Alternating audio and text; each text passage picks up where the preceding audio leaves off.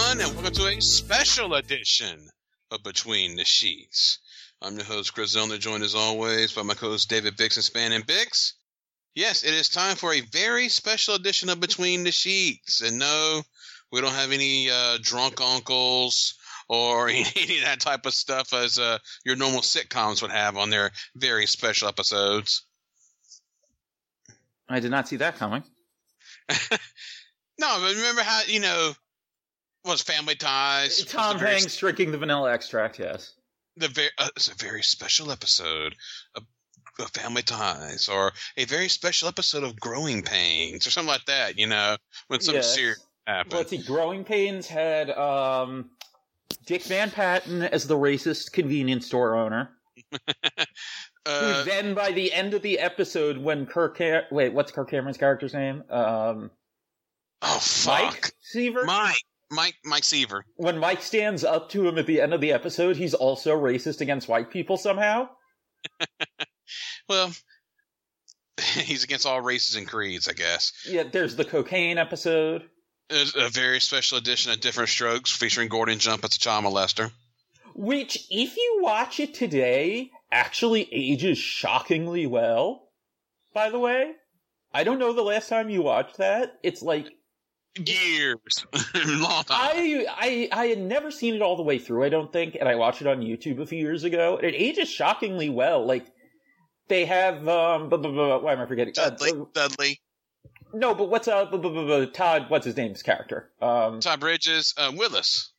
At the end of the episode, Willis is talking to the police detective, and he's like, wow, I didn't even know he was gay. And then the cop explains, well, that's where a lot of people get confused, Willis. Even if it's a man attracted to boys, child molesters are not homosexuals. Stressing that it's more likely to be someone you know. It's like, it was a shockingly well done, very special episode.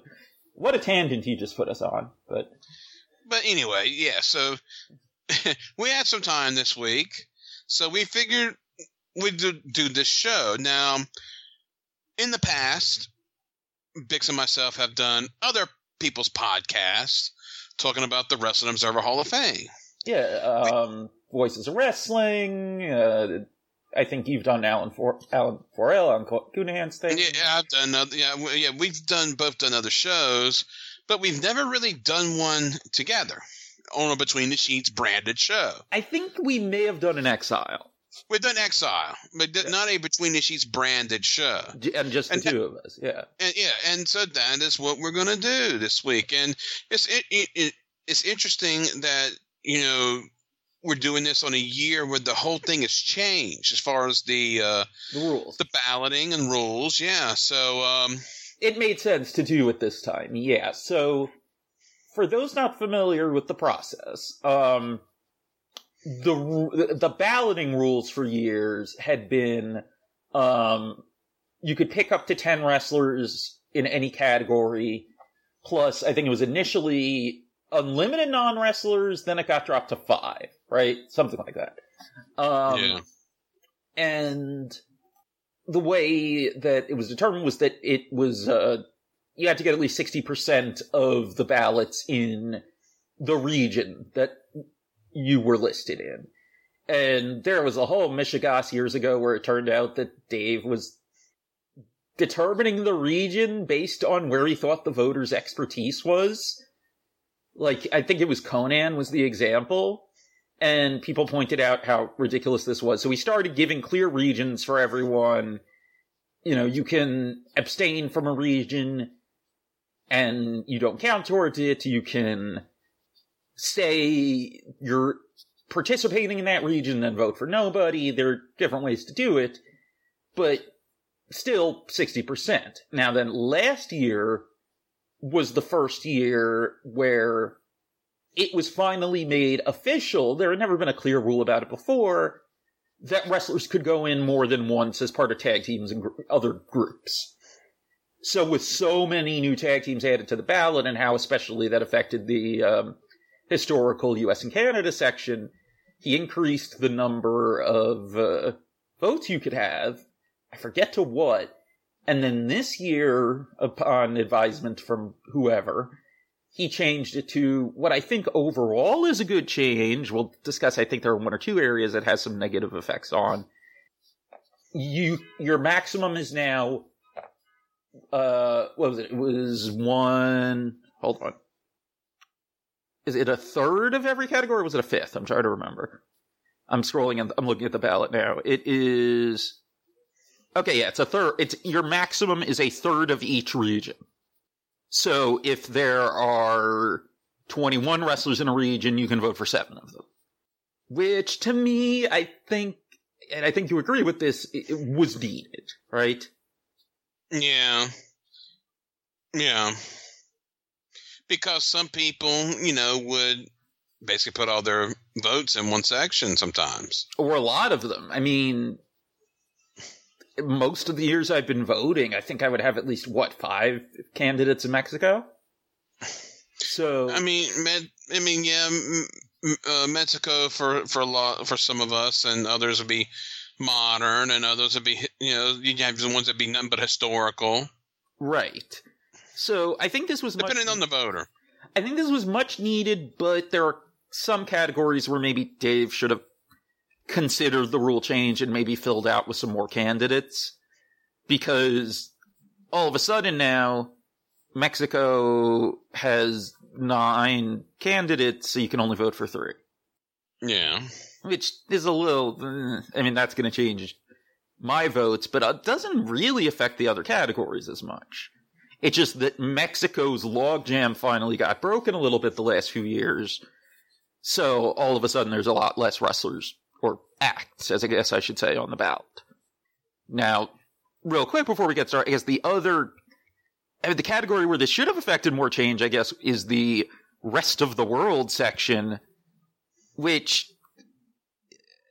now that you're doing this different rule, and based on how the voting patterns have been and how it's affected the percentages people get, there's no reason to put Australia and that part of the world, Europe, Puerto Rico, all those in the same category. It should be, Puerto Rico should be with historical US. Europe, I think Europe you can do with maybe North Africa and the Middle East because of the commonalities and what wrestlers would wrestle in those places. And then Australia you do with basically the other places that Jim Barnett and Steve Ricard ran. So your New Zealand, Hong Kong, Malaysia, Singapore, etc. I think that would be the best way to do that. So maybe that could happen next year. So basically, to reiterate, is that there's now no cap on the maximum amount of people you can... The maximum amount of people as a total is maxing out every category, yes. So basically, you could instead... Because what was it before? From 10? Before last year, I forget what it was last year, I can check. I think it was 10. Right, before last year, it was 10 wrestlers, 5 non-wrestlers. So basically, looking at it now, you could vote up to 16, 19, 23. 23. And non-wrestlers is 6. So 29 total? 20. You can have 29. Basically double what it was 2 years ago. Yeah. So this has the opportunity, if somebody really, if folks really want to, this could clear out a lot of this. And it is a very loaded ballot too. So I'm hoping the votes don't get split too much, so we can kind of clear out the ballot maybe in a bit of a logjam. Because now that you add all these tag teams and stuff, really there's a bigger logjam in historical than there had been in a while. Even though there were already a lot of good candidates. Modern U.S. is interesting because the candidates have aged out or gone in. So most of it is very modern. So yeah, I'm really curious to see how this changes everything in terms of the actual results. All right, so before we get started, one caveat to this. Bix or myself have not finalized the ballot yet. So we're going into this. Our ballot's not done. So, who knows? This show can help us figure out Yes. who we want to vote in, as well as, possibly any voters that are listening to this before the deadline of November the 8th. So, we're going to try to get this out right away, too, because it's not like there's much editing or anything needed. No. Oh, and we should also mention, of course, the 15-year rule, because the way that works is that if someone's been on the ballot for at least 15 years, they need 50% or more to stay on the ballot. Otherwise, you need to stay at 10% or more. This year it's Big Daddy, Kendo Nagasaki, UK version, Jackie Paolo, and Sergeant Slaughter. So basically 3 of the big stars from UK and Sergeant Slaughter. Yes. So, all right, well, let's get this show on the road. Let's start out with I followed the historical performers era candidates, where you get a maximum of 8. All right, so first name on the list is Ole Anderson by himself, not with Gene here. And Ole by himself is an interesting deal because I would say he's probably on here by himself more as non-wrestling than wrestling, because Ole never had a great singles run. Well, he was always in tag teams, man. Whether it was him and Gene as the Crew, or working with Lars as a member of the Minnesota Wrecking Crew, Arn as a member of the Minnesota Wrecking Crew, with his team of Ivan Koloff in Georgia, Stan Hansen. He teamed with Ernie Ladd some. I mean, Ole never really had a singles run, other than he had a deal in Crockett in '81 where him and Flair had a deal right as Flair was winning the world title. They had a feud, and it carried over when Flair became champion. They had title matches around the horn, this, that, and the other. They had a strap match that's on video, or they had strap matches, but there's one that's on video from Buffalo that George Mayfield shot as one of the early wrestling handhelds, right? Yeah. So he had some singles run, but well, we should be clear. You're not voting for him as a singles. You're voting for his whole career. But it's more what is the stronger candidate, Ole or Ole and Gene. That's the confusion now. But it's, again, before when we didn't have tag teams, it was easier to figure that out. Now it's not so easy, because now you have tag teams. So why is it Ole and Gene? I guess the argument is that Ole is the stronger candidate than Ole and Gene. No, it's not. I mean, you'd have to ask Dave. But I don't believe it. I mean, I can understand, but but what I'm getting at though is, now I think that's why I've said this. I think now you brought in the non-wrestling part with Ole. I mean, honestly, I know it's a little weirder with neither having gone in yet. I almost feel like it might have been better to put both Ole and Gene on the ballot. That'd be confusing, though. It would have been, but you get what I'm saying. Yeah, but if you're gonna have Ole on there, it needs to be Ole and Gene. So, I'm trying to think. Have I voted for Ole before? Let me actually pull up. Who did I vote for last year? I did vote for Ole last year, and though.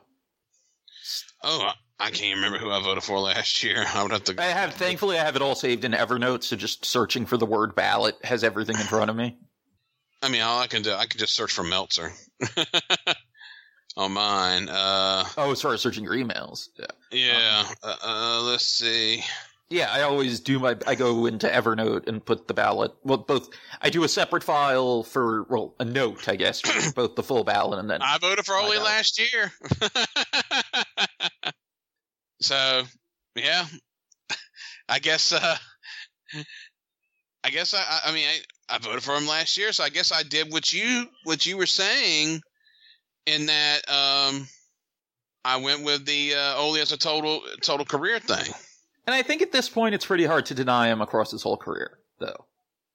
Yeah, I mean, if we're doing it like this, yeah, it's definitely,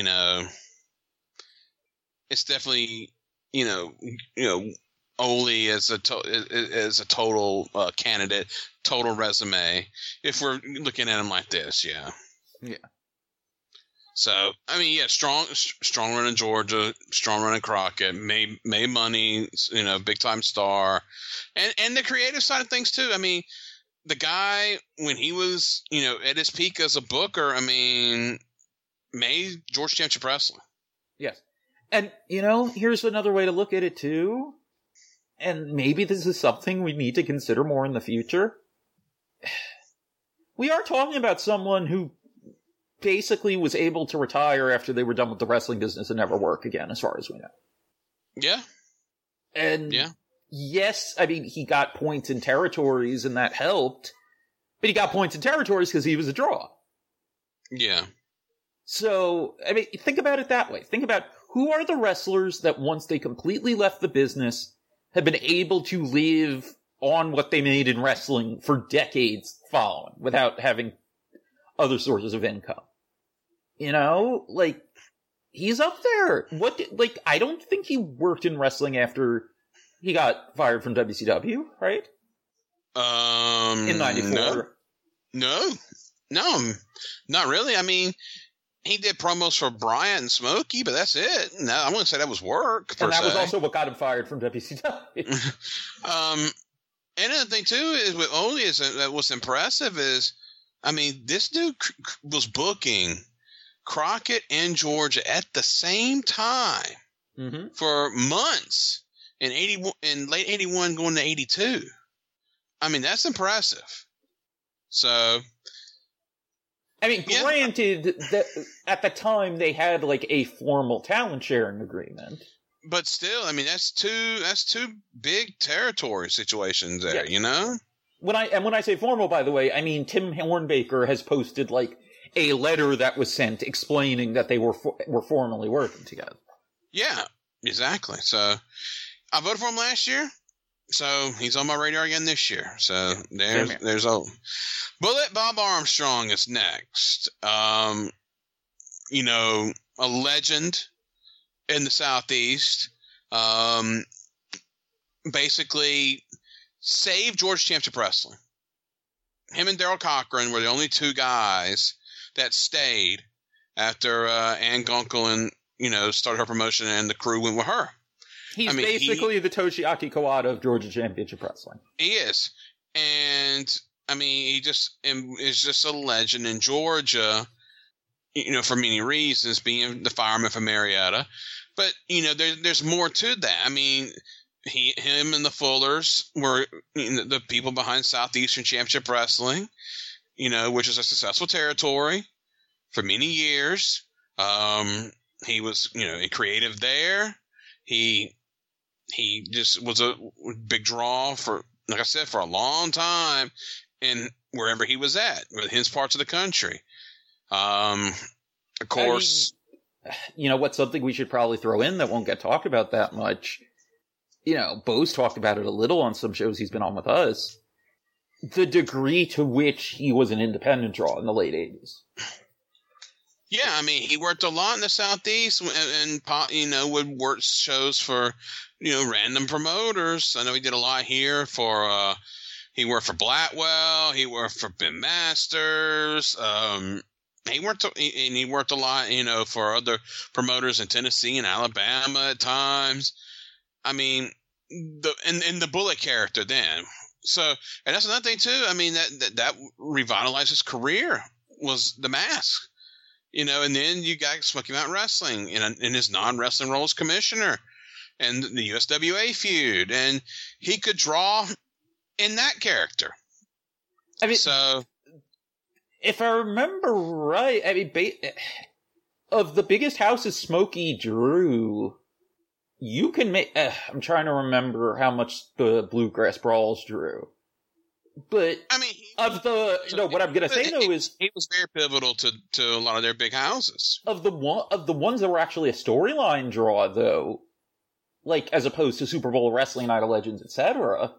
The one with him putting Cornette in the hospital is either the biggest or second biggest, because I think it's either that or Bluegrass Brawl '93 that's the biggest, other than Night of Legends and Super Bowl. I mean, Rock and Roll Express Heavenly Bodies was, the big feud, but Armstrong Cornette went for the whole duration of the promotion. Yeah. And honestly, one of, if not the best, like, authority figure characters ever in pro wrestling, too. Yes. So, he'll have my vote as long as he's on the ballot. Yeah. He is someone I'm willing to vote for. I do think they're generally enough stronger candidates that I don't know if I would. But he is not a bad candidate. No. So, I mean, I'll admit I have some bias on that one. So, all right, this is one that I've always found polarizing. I mean, this one, as listed on the ballot, is a terrible choice. Tully Blanchard and Arn Anderson with J.J. Dillon. If you do it as the three of them, that's a year. Maybe less. They won the World Tag Titles on October 3rd, 87. And they had not been a regular tag team much up to that point. And they lost the titles on September 10th, 1988. So you're looking at 11 months. I get it, and you want to get JJ on the ballot, but it should just be some kind of horseman combination. Well, JJ's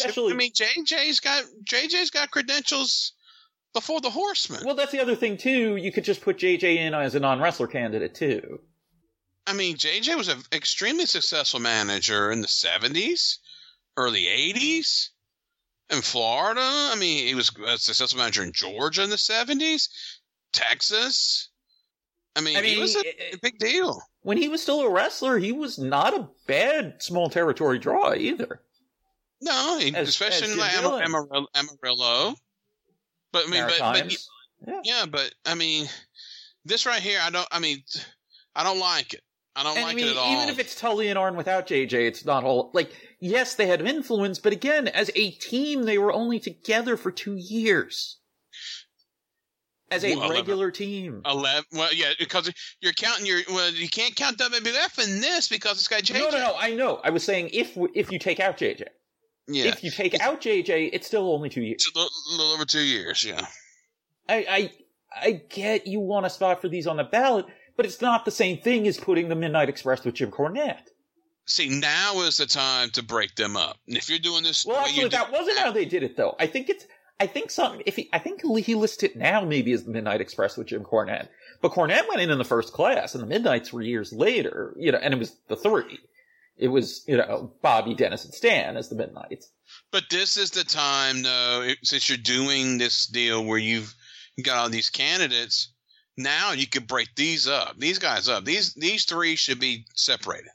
I mean, because Tully has a better case by himself. Arn has a better case. Arn has a better case by himself. JJ does. Yeah. Yes, all three of them.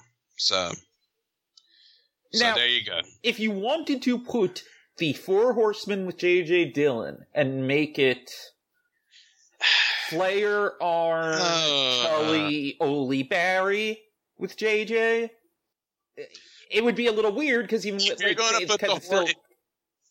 to put the Horsemen in there, you kind of have to do it as an entirety of the group. And because that causes problems. Because there's so many incarnations of the Horsemen. I mean, the Four Horsemen that everybody loves the most of Flair, Arn, Tully, Barry, and JJ only lasted 4.5 months. It's longer than that. Oh, no, wait. No, it's not. It's Arn and Tully, yeah. April to September. Barry turns in April, and then September 10th is Arn and Tully's last night. I mean, even the Ole version, once it officially becomes a thing, is what, 1.5 years? Ole gets hurt on New Year's Day. They do the angle on New Year's Day at the Omni.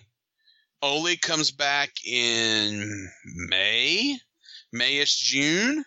So the Ole version of the Horseman is only around for about 8 months tops. I mean, you can make an argument that if you wanted to do it as a group, I mean, you might not even be able to do it with a full Horseman. The Luger version is 10. Like Luger version is 10 months. Ole's about 8 months. The Wyndham version is over 4 months, 4.5 months. The Wyndham Sid the Wyndham Sid version is almost a year.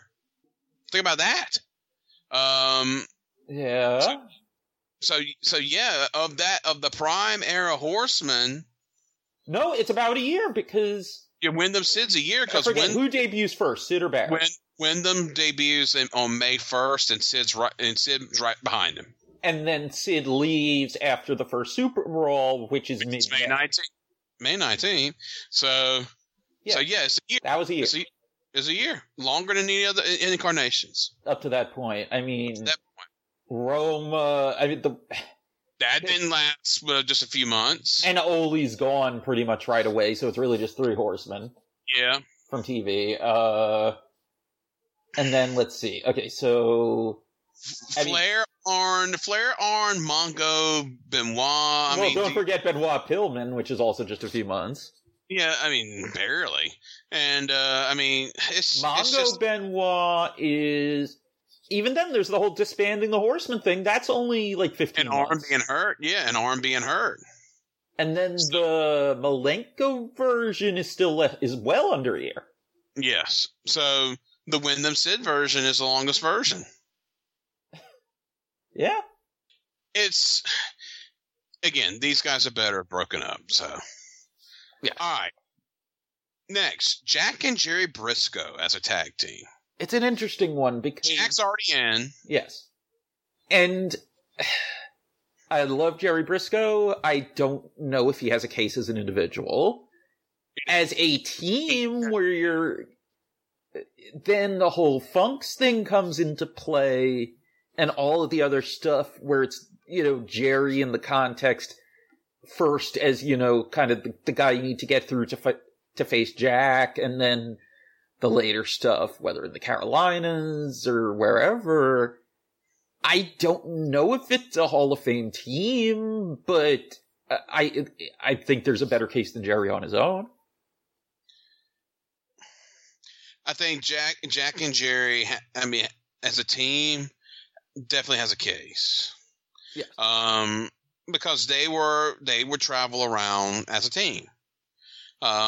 Jack it's basically, they are a team for years there after Jack loses the title. It's his main focus after he loses the title. Yeah, he has his random single run.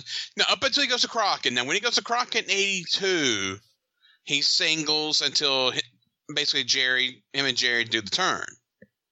But yeah, I think that they got a case as a team. I don't know if I vote for them as a team, but they got a case as a team. Yes, because they're one of those legendary tag teams that people always talk about. Yeah. So it's like in the Funks, so they like the Funks, like you said. But it's particularly the Funks feud too, and how that feud basically lasted across 3 different NWA title reigns. And that traveled. Yeah.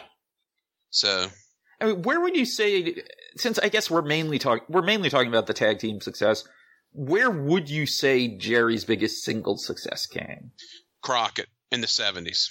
Okay. Because he was Eastern States Heavyweight Champion. That was before Mid-Atlantic Heavyweight Champion.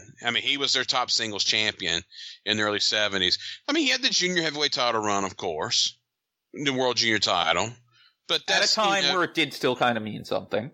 Yeah, but, there was only certain territories where that was a big draw. And in other territories, it would be mid-card. Actually, okay, it was a little later than I remembered. It was 81 in between Les Thornton reigns. In Florida. Yeah. But it was only for a month. Yeah, Jerry's biggest success was in the 70s when Jack was NWA champion, or around that time when he was focusing on being the NWA champion. He was the Eastern States champion. Didn't he have some success in Australia too? I'm sure he did. So there's a case here, and probably a very solid case, but not like an overwhelming one. No. All right, next up, British Bulldogs, Dynamite Kid and Davey Boy Smith. Dynamite is already in as an individual. Of the tag teams we've talked about so far, they have the strongest case. And I think the obvious is work and influence. Because, as, you know, there were people watching tapes and stuff, but the influence on both the Stampede territory and fans who became wrestlers was the Bulldogs in the WWF.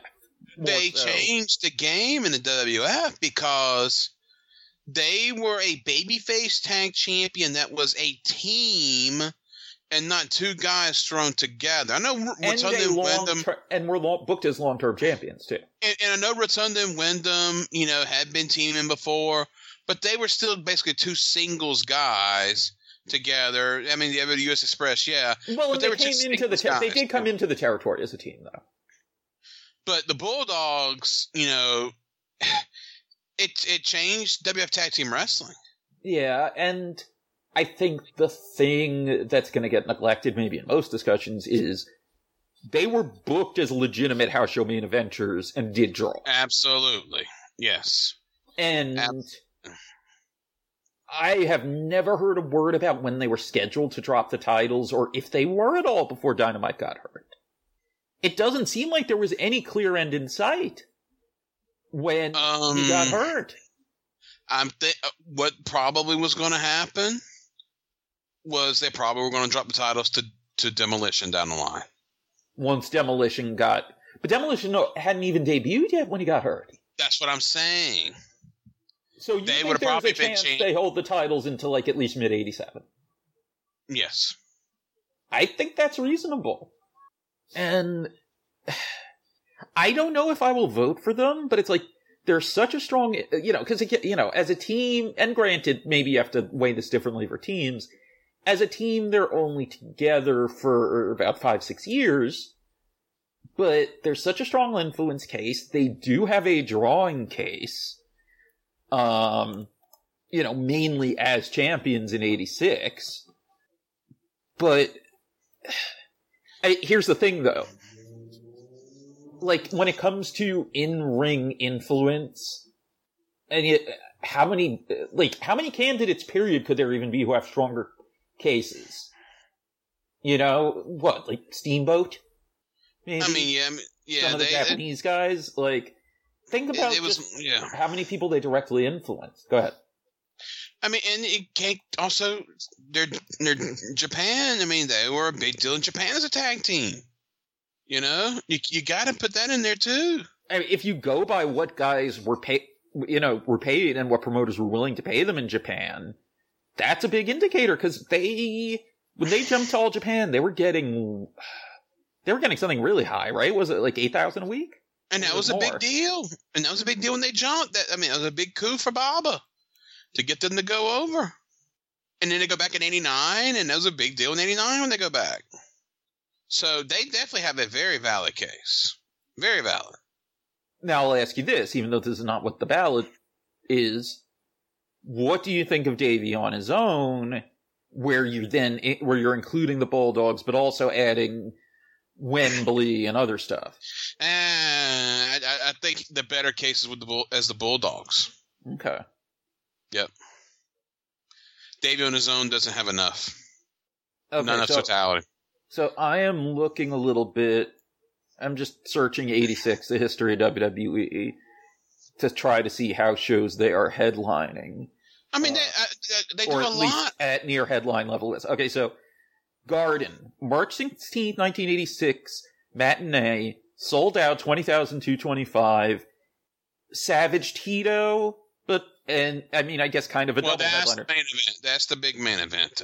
But Dynamite, Davey, and Captain Lou against Dream Team and Johnny V is your co-headliner, and that's a very strong co-headliner.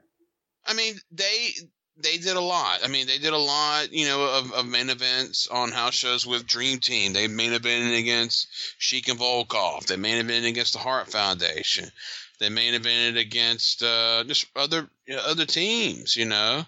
So, yeah, I mean, they have a very valid case. Yes. And very valid. It makes you wonder, really, just how different things are, period, if Dynamite doesn't get hurt, because they were drawing. They were booked as draws, and though, you know, the Hart Foundation does headline some markets, that's kind of the end of the tag titles being booked as, like, a serious draw, though. Yes. Yes. All right. June Byers is next. So our first real historical candidate here. Yeah. So from what I've seen lately, as far as the research people have done, as far as how well she was drawing, I think she's a fairly strong candidate. I mean, for a while, to me, it felt like she was on there mainly as like the champion who was the one who beat Mildred Burke in the shoot. You know? It felt like that was the main reason she was on the ballot. But there's been a lot of research into how well she was drawing, and it seems like she was a very strong candidate. I mean, of the women on the ballot, I would say her and the Beauty Pair are the strongest candidates, probably by far. I mean, she was basically the face of women's wrestling throughout the late 50s into the 60s. That was early 50s, wasn't it, when she won the title? She won in 53? That's what I'm saying, yeah. But still, she was a star pretty much for the next decade. You know? Until Moolah, took over her spot. They were kind of clashing at first, but yeah, and then eventually all that happens. But she was a genuine draw. Like Mildred Burke, she was a genuine draw as champion. Until she had to retire because of, car wreck date that her and Sam Menaker had, her husband. I forgot she ended up with Sam Menaker. She had a leg. It really hurt her legs, so she had to retire like 40 years old. Okay, the shoot in Atlanta beating Burke was August 54. And then she vacates the title. So the NWA promoters stopped recognizing her in 56, and vacating the title, or stops being recognized by the McMahons and the other Northeast promoters in 56, and then the rest of the NWA, she stripped in 64 after the accident. Yeah, so pretty much a decade. So it's kind of a split lineage until her retirement. But yeah, she definitely has a valid case. Absolutely. Yes. And, from the stuff that's available on video, really solid worker, too. Yeah, absolutely. All right. Next up, someone who I voted for every year since he's been on the ballot, and someone who, with his longevity as a draw and all that, seems kind of amazing he didn't go in earlier. Wild Bull Curry. I voted for him for the first time last year.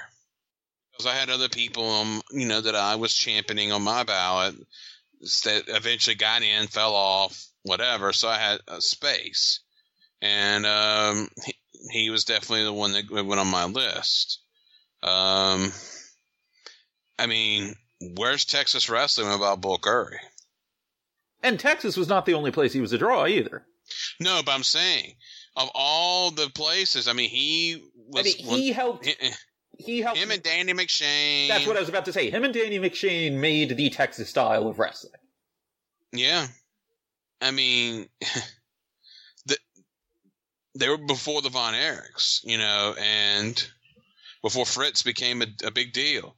So, they made basically a whole style of wrestling, especially Bull. Yeah. We're talking about a guy... We're talking about a guy who was a consistent draw from the early 40s deep into the 70s. Yeah, exactly. And he was a big deal in Detroit, Toronto, Ohio. Yeah, that's Detroit basically. It's part of that territory, yeah. The territory. Toronto, he had run in Georgia there for a while. Okay, yeah, he debuted in 1932, he retired in 79, and he's a legitimate draw for most of that. Yeah. Yeah. That's insane. It is. Just a huge star. He was doing the style that the Sheik and Abdullah the Butcher was doing before they were doing it. But doing more of I would say maybe even more of a modern brawling style than the stab, stab, stab style. Well, yeah, but still, he was the guy. he was the original hardcore wrestler. Yes. I mean, him and McShane, to a degree. But, yeah, Bull's somebody that I'll probably vote for again this year, absolutely. Like, he is one of the very strongest candidates on the ballot. Yes. Now, Junkyard Dog, I've talked about ad nauseum. I did on other shows, especially like I did one with the Voices crew, a couple years ago. I mean, he's someone you and I always vote for. Yeah, I mean, what can you say? What can we say about the dog? I mean, that hasn't already been said. I mean, it's pretty much a no-brainer to me. To me, if you're that level of a transformative figure in a you have to go in. Yes. In a major territory. Yeah, and both in terms of just what he drew, but also just the larger cultural context of being a black wrestler that was such a consistent, uniform draw across that territory in places where you wouldn't necessarily expect that to be the case. Now, here's the question with Dog now. Do you think that Dark Side of the Ring is going to help his chances more this year? Maybe. And Tales from the Territories as well. Because both very much, I don't know why I can't talk about this. They really strongly pushed just how big he was in that territory. Yes. And also, he was still a draw, at least for the first few years after his drug issues really got out of control. Well, he was a number 2 guy in WWF behind Hogan there for a while. Him and Terry Funk was a very big drawing feud. Yeah, I mean, he was right there. So, yeah, like I said, no-brainer to me. And also you got to remember, when he and Hayes drew, 28,000 at the Superdome? Yeah. It was like this shock to the wrestling world, because even though it was basically a continuation of Lee Moore McGurk, it's this new promotion that's been around like 2 years.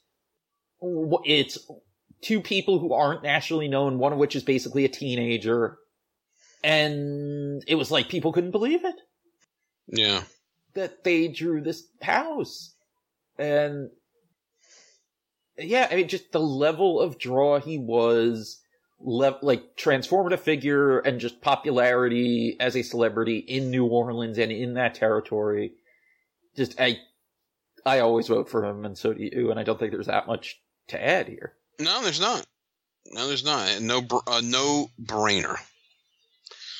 All right, Cowboy Bob Ellis. He's someone I don't know a ton about, but I know he's a strong candidate. I know he was a big star. Yeah, I mean, one of the best baby faces of his era.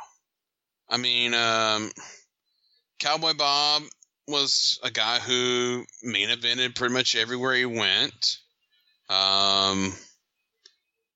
I mean, a big deal, of course, in the Southwest, but also a big deal in the Bruiser's territory as well, and Sheik.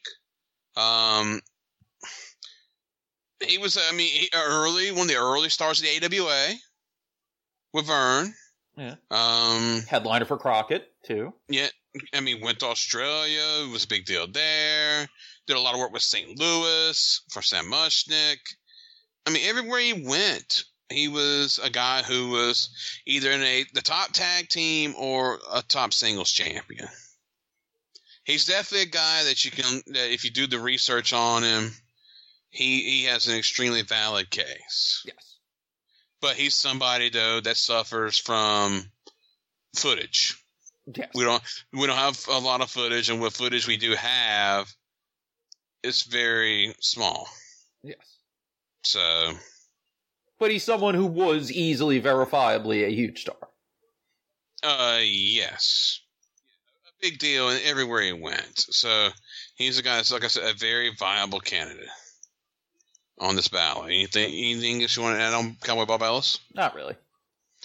All right. Well, who's next? Sorry, I went away from it for a second. Do we want to go over everyone? Because at first we weren't sure. Well, I'm just going down the list. I mean, we're not. Some are going to be a lot quicker than others. Wild Bull of the Pampas, Pampero Firpo. Strong candidate. Draw was wrestled for a pretty long time, and as we're becoming more and more aware of over the years, probably one of the most all-time influential wrestlers when it came to promos. Yeah, a great heel act, major star in the Bay Area, which is something because he was also a mailman in the Bay Area later on. So, a big feud with the Sheik. Again, another guy who it's kind of just that you need to do research on to really get the gist of how good they are as candidates. Because the footage we do have of him, he's in his latter years as a worker, but you can get the glimpse, especially in his promos and stuff, of how this guy was a big deal in his younger days. Yes. So pretty strong kid. Yes. Yes. All right. Next, Black Gordman and Great Goliath. I mean, if anyone is going to go in based on how they drew in Los Angeles, it's them. Oh, they were huge. Yeah. Huge in LA, but they went everywhere. They were, they drew huge in Texas. They were a top team in Georgia in the mid-'70s. They went everywhere. They weren't constricted by just working traditional Hispanic territories. That's the thing, and that's different. In that era, they were trailblazers in that way, where they weren't pigeonholed into working those types of places. They were able to go different places and be successful. But I mean, Los Angeles, Amarillo, of course, Dallas. Brought in regularly as attractions in West Texas by Blanchard. Georgia, they were for Geigel a little bit in the mid-'70s. Roy Shire, of course. So, I mean, yeah, California was their main stomping ground, but they moved and were successful where they moved. So, when it comes to great all-time tag teams, they're up there. They're very strong. They're up there. They have a very strong case. All right, next, the Mongolian Stomper, Archie Goldie. Now, I voted for him last year. I mean, he's definitely on my radar again this year. Yeah. I did not vote for him last year, but he's always on my short list. Major star in the Southeast, of course, as the Mongolian Stomper character, and ended up in Calgary as himself, Archie the Stomper Goldie. Huge star. Huge star. I mean, the early major star in Stampede. As a heel, especially. Yes. Because as a babyface, it would be Dave Rule. As a heel, it's Stomper. And it's just totally because as the Mongolian Stomper, he doesn't talk. But you watch him in Calgary, and he's cutting promos, and he was very, very strong promo guy. I feel like that's almost understating it. Yeah, I mean, that's insane. But think about that. I mean, that babyface turn promo in '83 is legitimately one of the greatest promos in wrestling history. Yeah, I mean, just a guy who, and that's what that type of things right there that really endears him to me is how he could be the extreme opposite in different places and be, amazingly effective in those roles. And his run in Stampede, it covers a long period of time, but the earlier years where he's on top is really around the peak of Stampede as a drawing territory. Yeah, I mean, and then, like I said, you go to the Southeast. I mean, he was the major name in Knoxville. I mean, main event in Memphis a lot with Lawler and Fargo. Georgia, multiple runs there. Florida, main event guy there. I mean, he main evented everywhere he went. That's the thing as a Stomper. So, yeah, he's definitely a guy that I will definitely have on my radar again. I voted for him last year, and we'll see what happens this year. So, yeah. Hart All right, here we go. Foundation, Bret Hart and Jim Neidhart. Bret's already in. As a singles, yeah. I mean, well, for his whole career, but more so as a singles, because that's when he drew. Hart Foundation fan, I just can't see myself voting for them, though. No, not as a team. No. You know, it's what, like 5.5 year, no, I guess almost 6 year run.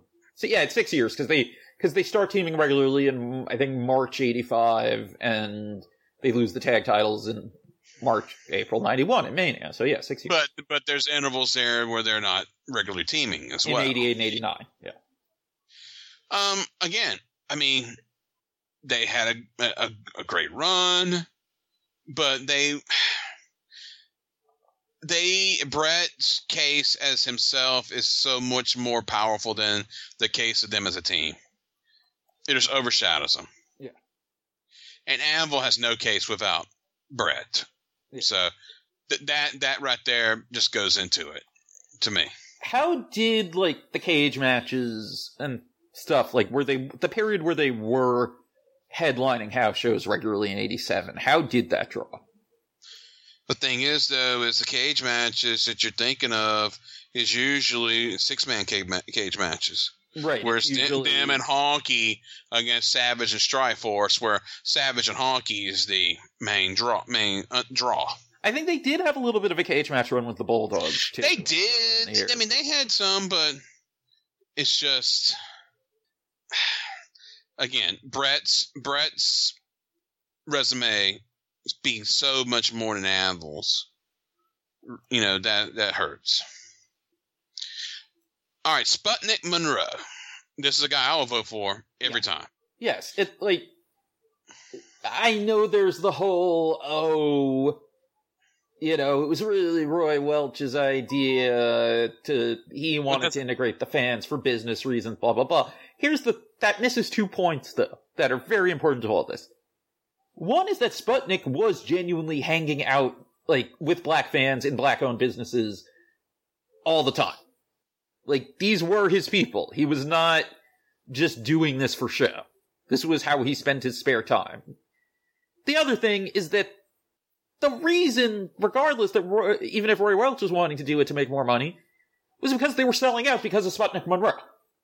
I mean, Sputnik Monroe, I mean, no matter what, I mean, he was the guy that had to go out there and do the job. He had to go out there and make this happen. And he had to, in early 50s Memphis, he had to go out and be like, oh yeah, I want all, you know, because it was the quote-unquote colored section was always selling out in the balcony, and that the whites-only section on the floor at the Ellis Auditorium was not coming close to selling out. So he starts going on TV and in the media, you know, I want, you know, this should be integrated. I want my black friends to sit up close and blah, blah, blah. And, I mean, that's also a dangerous place to put yourself in that period, in that place. Yeah. And it's such, like, in terms of socially, pop culture, but also as a draw, like, it's just such a monumental thing. Like, again, think about this.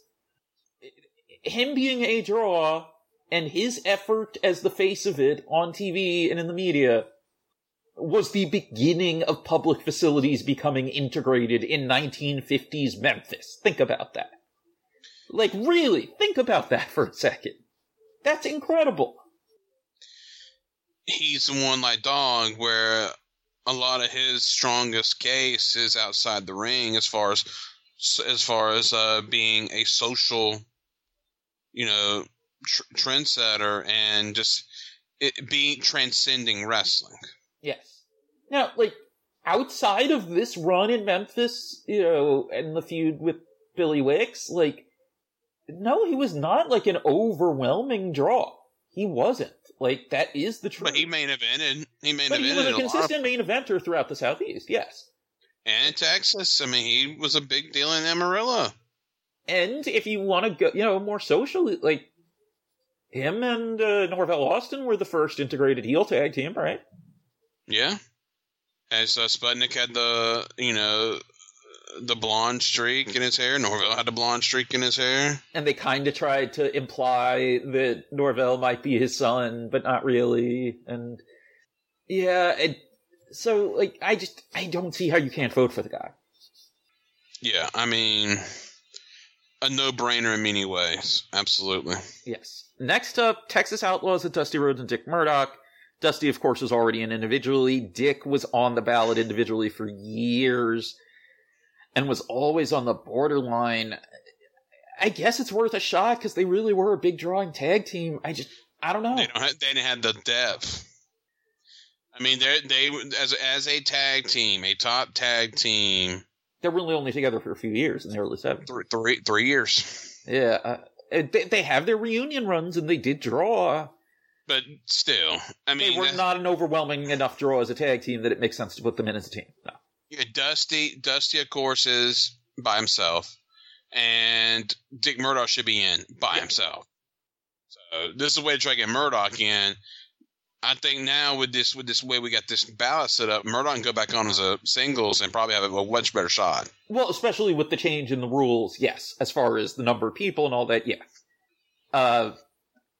Might as well just move on, although the next one is just, yes, I don't think we even need to talk about it that much. Antonino Rocca and Miguel Perez Sr., like, yes. Like, you know, Perez didn't do great on his own before the rule change, which I understand, because the drawing act was him and Rocca was a big star separately, but it was like, that team was the biggest draw in the business the whole time they were together. Like, yes. Yeah, absolutely. They were no-brainer. Yeah, I will agree. I mean, they put tag team wrestling on the map, basically, in the biggest market in the country. Yes. Now, major draw on your. Next, Johnny Rougeau, who I don't know a ton about, but, like, did I vote for him last year? Because I know he's a strong candidate. I did. I did vote for him last year. Like, I know enough to know he's a strong candidate. Like, he was a big draw throughout Quebec. Yeah, I mean, he was the star of Montreal in the heyday. I mean, he was such a huge deal. And there's been research done on him that people should check out. I know Joe Lanza from Voices did some research on him that really opened my eyes to a lot of stuff and convinced me to vote for him. So that's the stuff I remember reading too. Yeah. Just a huge deal in Montreal, drawing major houses, drawing 20,000 seat houses on a regular basis at the Forum. Yeah, so I mean, good God, he's a very strong candidate. Yeah. Sergeant Slaughter, I've always gone back and forth on. There's the pop culture thing, but it's like when you go into like when is he actually like a draw?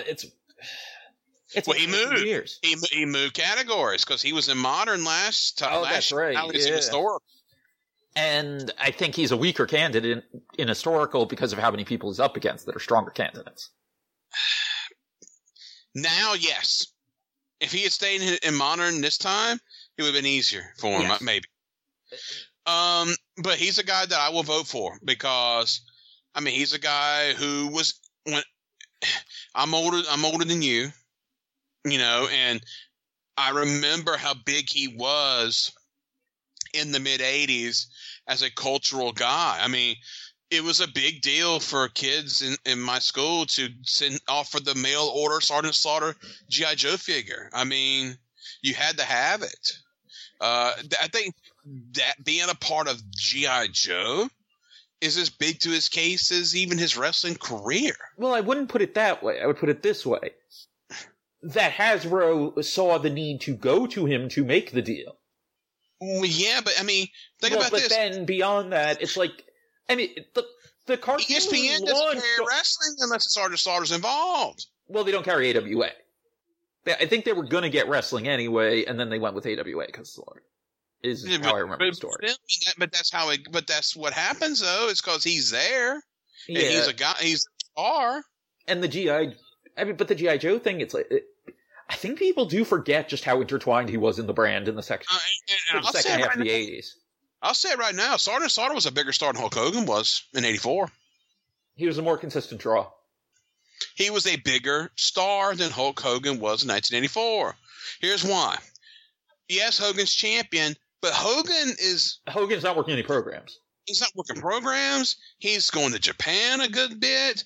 Slaughter is in the major angle with the Iron Sheik. Then it goes to the Volkov. He's in major angles, heat angles. Doing research in newspapers, you see way more Slaughter than you do Hogan in '84. And then when Slaughter leaves, that's a deal, man. Well, there was that whole thing where they always held back Hogan for doing media interviews, but they didn't for Slaughter. Yeah. Which was interesting. And looking back, the more I see stuff about that in newspapers where, sometimes they'll actively mention that, Titan doesn't like to have Hogan do interviews. I do wonder what that was about. Was it a Mystique thing? What was it? I don't know, but Slaughter was, like I said, in my opinion, a bigger deal than Hogan was in '84. That changes is when Slaughter leaves. Yes. And notice when Slaughter leaves, that's when Hogan gets his first big angle. Yes. They're going to WrestleMania.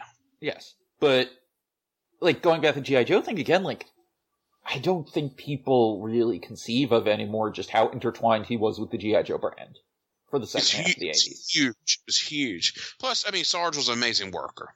He was. Yes. He was a major deal in the Carolinas. U.S. champion, the team with Kernodle, legendary.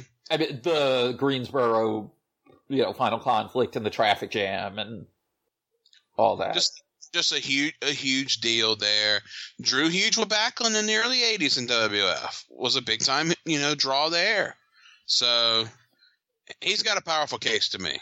What kind of draw was he as the DI Bob Slaughter and all that? He was with Central State, so how big of a draw can... Yes. That's the thing.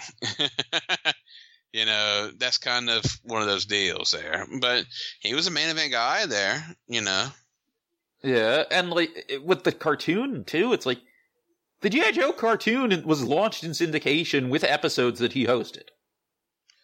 Yeah, he was a major part of all that. Yeah. Real quick. Yeah. I was just searching Sergeant Slaughter for magazines on ProQuest, and I found a thing about how to book him for personal appearances from '86. Foxfire presents Pro Wrestling USA for wrestling matches on college campuses in the USA. We all represent all Pro Wrestling USA wrestlers for personal appearances, but they lead with Sergeant Slaughter. Well, anyway, if we're talking about Slaughter, Iron Sheik's right there. I think he's going to get a death bump, for sure. He's good. Sheiky probably gets a death bump. Transitional champion from Backlund to Hogan. Which was more right place, right time. It was going to be whoever was the challenger that month. He's one of the all-time great characters. Very memorable character. I'm sure the cartoon and the timing helped. But the thing about Sheiky was, he was never the guy, the lead heel in any territory he was in. No. The closest he ever came was working with Crockett and doing the stuff at Toronto. You could say he was maybe a lead heel in Toronto, but... as part of the Flair babyface turn and all that. Yeah. Well, but he also had the major feud with Mosca. But that run, yeah. But he was never... you think about it, before he becomes WWF champion, he's a fucking replacement for Jonathan Boyd in Southwest with Luke Williams. And had been working Memphis and... He worked Georgia, TV champion. He had a good run in Georgia. But again, not the main heel. John McAdam always stresses this, he was just the challenger of the month and was not, a huge deal in wrestling at all until he won the title. And him and Nikolai, had a run as tag champions. But yeah, great character, entertaining, not Hall of Famer. Tiger G. Singh, he's a guy who was a big star in Toronto, big star in Japan, major star in Japan. He's a guy that won't get votes, I think, in part because of how bad his work was. That's what kills him. But he was a genuine star. He has an elementary school named after him. He was a major deal in Japan. Major. For years. Decades. So, that is a very strong argument for him. But He's not going to get votes regardless. Yeah, his work just kills him dead. Yeah. Steamboat and Youngblood. I voted for them last year, even though Steamboat's already in, because that act drew well and was probably the best working team in the business while they were together. And their run, Youngblood leaves for a while. Steamboat, becomes a singles guy for a while. So they don't have the longevity as a run, but when they were together, they were the number one tag team in the country. And, you can make an argument. They are the team that really helps set the template for, the 80s tag team wrestling style. They were the first. It was them and then the Fabs. The Fabs, the Fabs for the image, Steamboat and Youngblood for the working style. Yeah, they were so influential in how they worked as a tag team, and that's the main reason why I voted for them, was influence more than anything else. I didn't vote for them last year, but I've definitely been considering them for this year.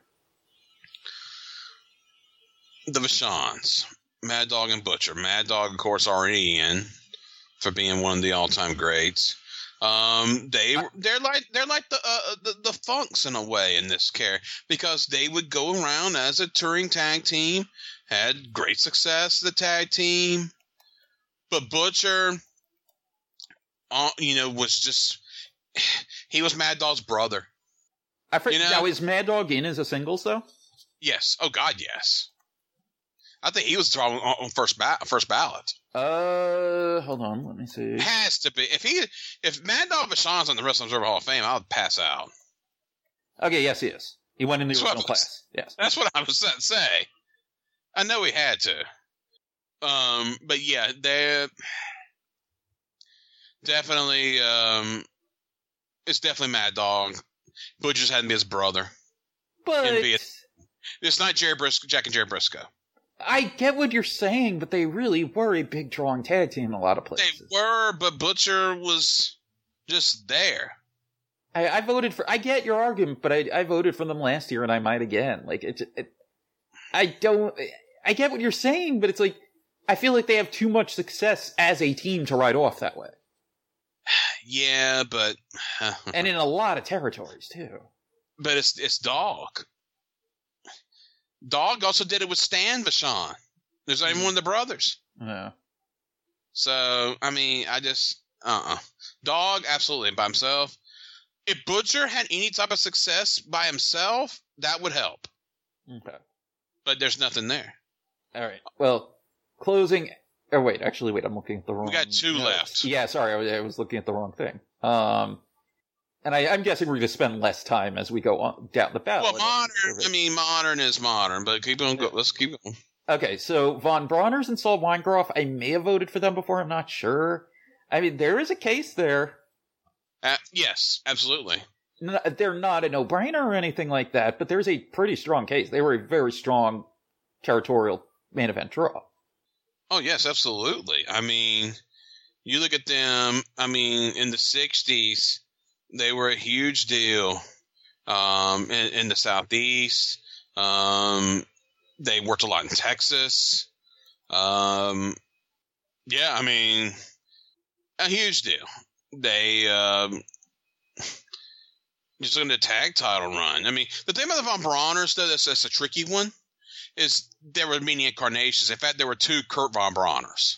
This is we're referring to the Doug Donovan and who's the other one? Jimmy Bronner. Okay. But again, Doug and Jimmy only teamed up for 5 years. Yeah. That's the tough one on them. That's what keeps me from really looking at them, because there are so many different versions of the Von Brauners. Yes. Also, we should mention the gimmick is as offensive as fuck today, especially. Well, it's the Nazis with the Jewish manager. Geez. It was of the time. It was a time thing to get the heat. Yeah. All right. Kevin, Kerry, and David Von Erich as a threesome. I think it's a yes. I'm trying to remember if I think I did vote for them last year. Yeah, I did. I like Carey was the strongest before the rule change, and he had a case on his own, but I could see why you wouldn't vote for him. I think I voted for him sometimes, maybe. But in terms of really, like, the transformative role, especially in changing the Texas territory, and especially Dallas, it's the three of them. As a unit. Yes. And, David, for the actual, world-class era, quote-unquote, David's only there for 2 years before he dies. But, I mean, they were also involved in reshaping the territory before that, too. Even if they weren't drawing big yet. It's all for their candidacy is based on 1 year.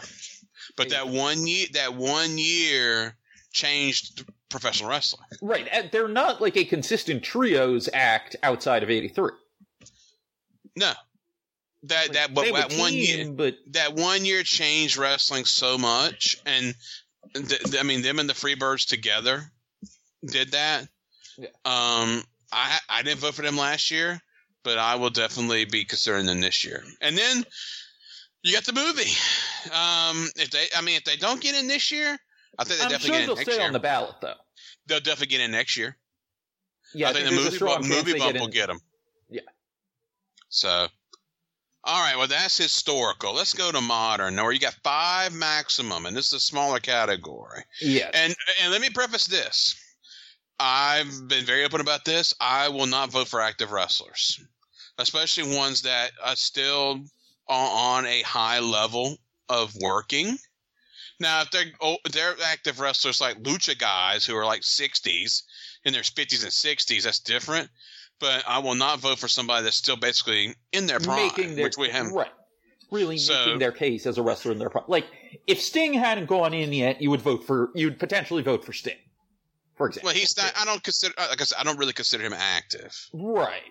Okay, a full-time. He's part-time. Yeah. All right. Although I guess Reigns is not actually a full-time wrestler anymore, but still, he fits.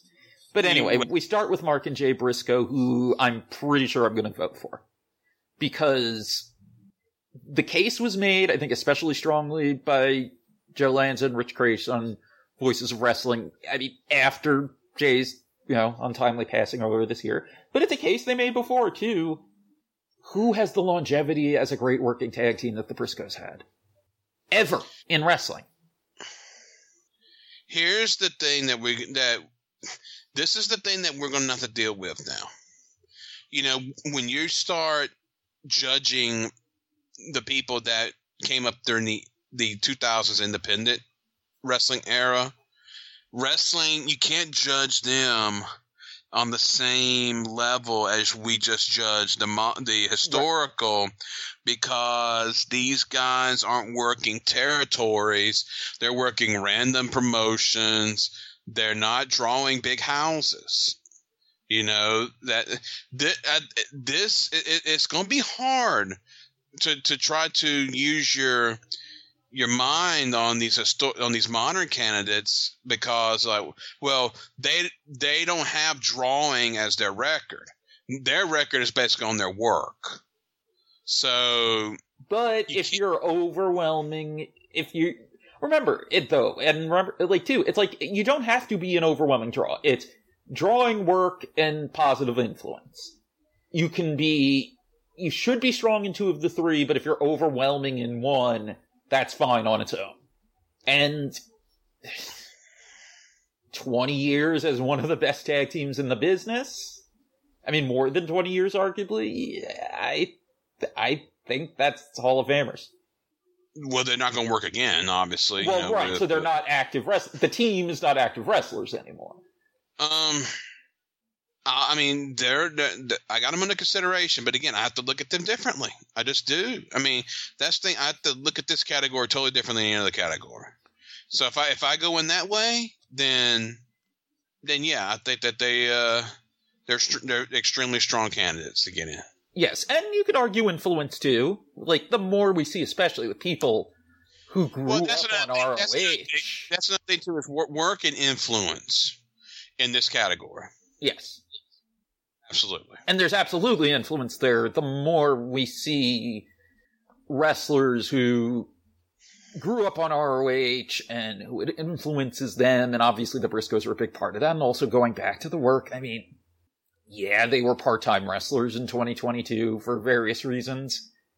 They had still maybe the 3 best matches of their careers that last year. You know, they closed it with what's probably the greatest dog collar chain match in wrestling history. Yeah, I mean, they have an extremely strong case for their category. Absolutely. Yes. And all right, so next up, though, team that they were very closely linked with, the Young Bucks, who I don't know if I'll vote for them yet, but there are very strong reasons to vote for them.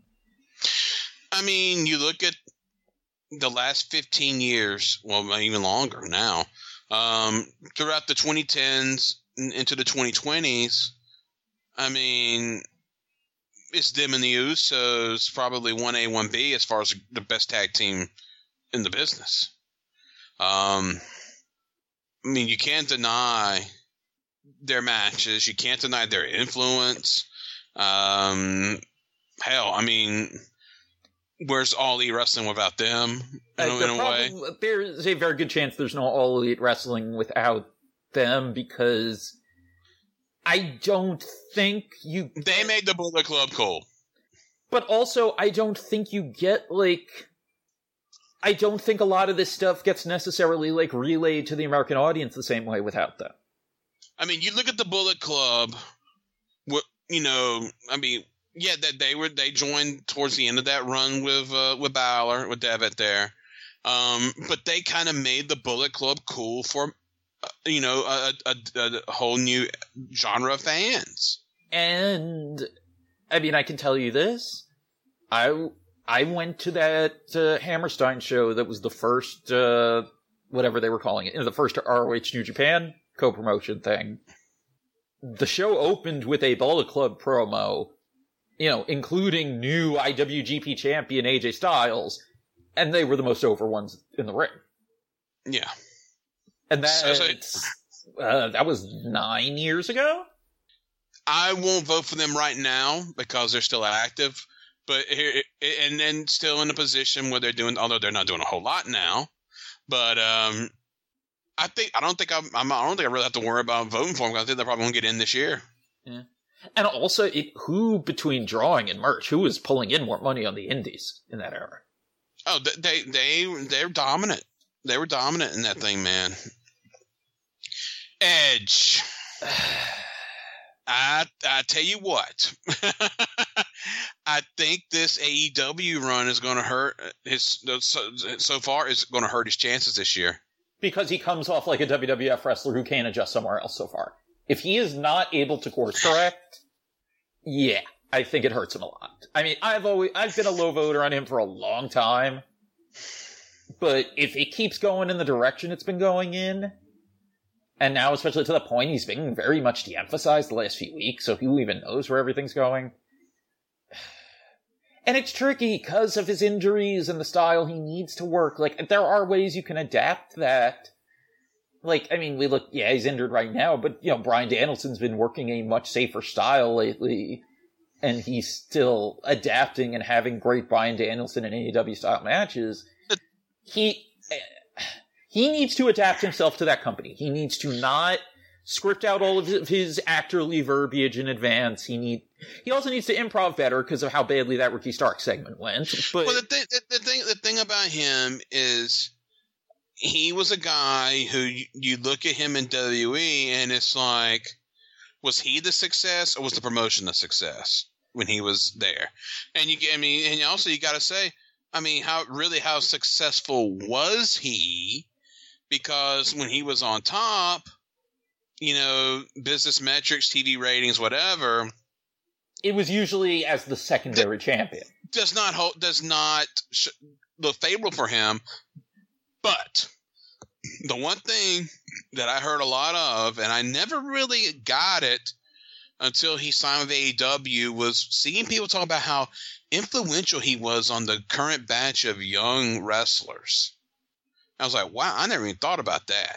As There far are a as lot people of citing him as an influencer, specifically like the way he talks about all the mentoring he does personally. no. Other wrestlers talk about how much they look, were big Edge fans, and Edge got being Edge fans got them to be more into wrestling, and this and the other. There's a bunch of independent wrestlers that cite Edge as one of their big influences, and I was like, that shot me. Here's the thing with Edge, though.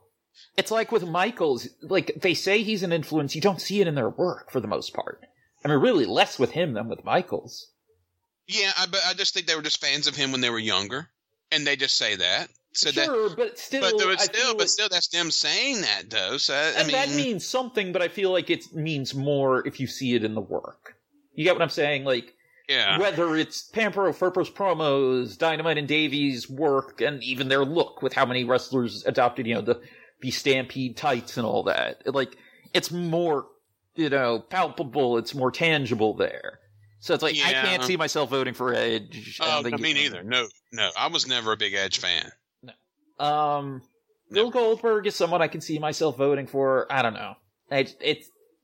I don't think it's an unreasonable pick. I probably won't vote for him for now.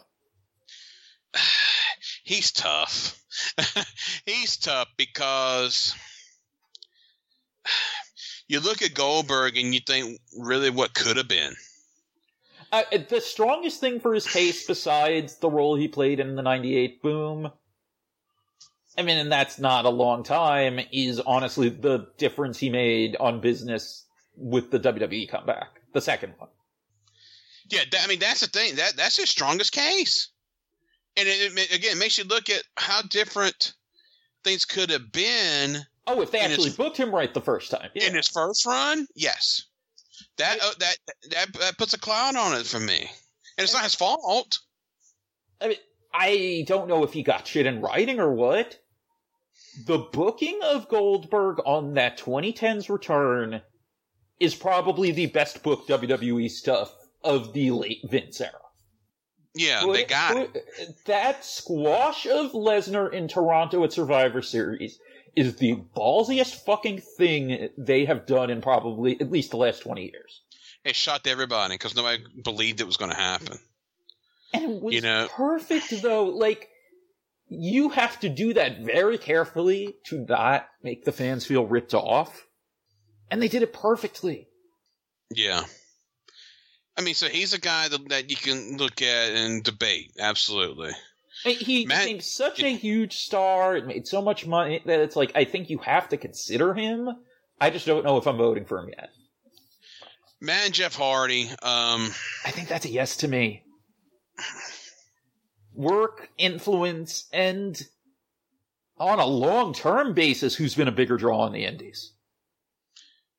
Well, I mean, they were in WWE forever. Biggs. When they would be on the Indies, though, they were overwhelmingly the best draws on the Indies.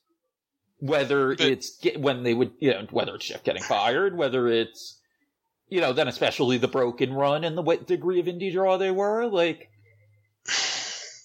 That's the thing that helps. That helps Matt immensely is the broken era in TNA, because that got people watching TNA that weren't watching TNA. Yeah, it did bump up their ratings for a bit. And they have a very valid case. And sold so much more merch above their push, too. And, if I remember right, when Jeff got his singles title runs, he did draw fairly well. And I mean, look how influential they were to the Young Bucks. We never talk about it anymore for some reason. The Bucks' whole look is pre-Raver Gear Hardys. Mm-hmm. So yeah. I think they belong. I just wish Matt would shut up a little bit. They're holding on too long. That may hurt them. Well, but also I think they're going too long. And I think that Matt almost comes off a little deluded lately. Like, oh yeah, I'd really like to have a big singles match with, what was it? Who he said, Roman Reigns or Kenny Omega. It's like, dude, for someone who can barely walk straight, you're a good worker. But like, your pelvis has been fused together for years. You can barely move. Like, you're an impressive worker for what you can do, but it's like, come on. I mean, Matt should be retired and be an agent. Jeff, is a different story. Probably should also be retired, but like, they are a yes for me. Becky Lynch. I don't know. I go back and forth. There's too much left, I think. Yeah, and just even with what's there, though, like I go back and forth in my head on this one every time I look at the ballot. There's just too much left, I mean that's the thing with her, and the next one, Moxley, same thing. I think there's just too much left to say. What because I mean, who knows what Jon Moxley could do in the next few years? I mean, he's the Shield run. I think the Shield as an act probably should be on the ballot. I mean, it's tricky though because the Shield as an act is, even including reunions, like 2 years. Oh, longer than that. No, it's not. Chris, when did Seth turn? They debuted in November 2012, and the Seth turn was June 2014. Yeah, but they were so intertwined together, whether it's feuding with each other, or. But I don't know if that's the Shield. Union time thing. But still, it was a big influence thing too, and then changing WWE as well. I mean, I don't know, but I think there's more to go with Becky and Moxley, and Rollins is on this list too. Same thing. Rollins. I don't know. I just don't know. Again, they're so active. I can't vote for them. Yes. And the thing with Becky is the degree to which she's caught fire in a way that no one in the modern women's division has. And this isn't her fault, but they squandered it so much. I think everyone forgets now because she ended up having the time off with the pregnancy and coming back and everything. As soon as Rousey was gone, they booked her like a mid-carder. I think if Becky announced her retirement today, I would definitely consider voting for her, but she's not. So, she's somebody that I would watch for on the future. Yeah. So Mox, who's next? I can see it. I don't think I would vote yet. The one thing I'll say before we move on, though, is I think he deserves more credit for legitimizing AEW, so to speak. Well, yes. I mean, he is. Him going there was one of the biggest things to ever happen for them. Debuting at the end of the first show, and yeah, it was a big deal, a perfect timing and everything for him and them, and big star still in his prime. Yeah. Also, going out of his way to show himself what he could do in the working the G1 and stuff. I think had almost a little bit of a knock-on effect on AEW. It mainly was this big star going there, but still. But I wouldn't be voting for him yet. No. Hall and Nash as a duo, it's just, that's barely any time together. Yeah. Yeah. There's a case. They're part of but they were part of the hottest angle in wrestling history. But again, Hogan took it from him. Yeah. That's the thing. He swagger jacked their heat. Because when Hogan gets on, when it's just those three, yes. But when the more and more they started adding new members, Hall and Nash went down as far as their standing to me. Yes. They became more background players. And for the most part, even when it was pay-per-views Hogan wasn't working, they weren't main eventing them. No. The exception being Hall, Nash, and Syxx against Flair. Was it Flair, Kevin Green, and who was the third partner? Piper. Thank you. That's the exception. If I remember right, that show did well, but yeah, I can't vote for him. There's a case. There is a case, but yeah, I don't think I'm voting for them either. Paul Orndorff. I voted for him last year. I don't think I did. No. He's also someone. Here's the thing too. He's going to age into the other category in the next year or two. Paul Orndorff. In the early 80s, before he had his arm issue, was one of the best wrestlers in the business. Yeah. Main event guy, everywhere he went. Tag champion with Snuka and Crockett. They main evented there. Main event for Mid-South and multiple runs. I mean, main evented in Memphis as a rookie. Main event Memphis as a rookie. Main evented in Southeastern. Main event in Georgia.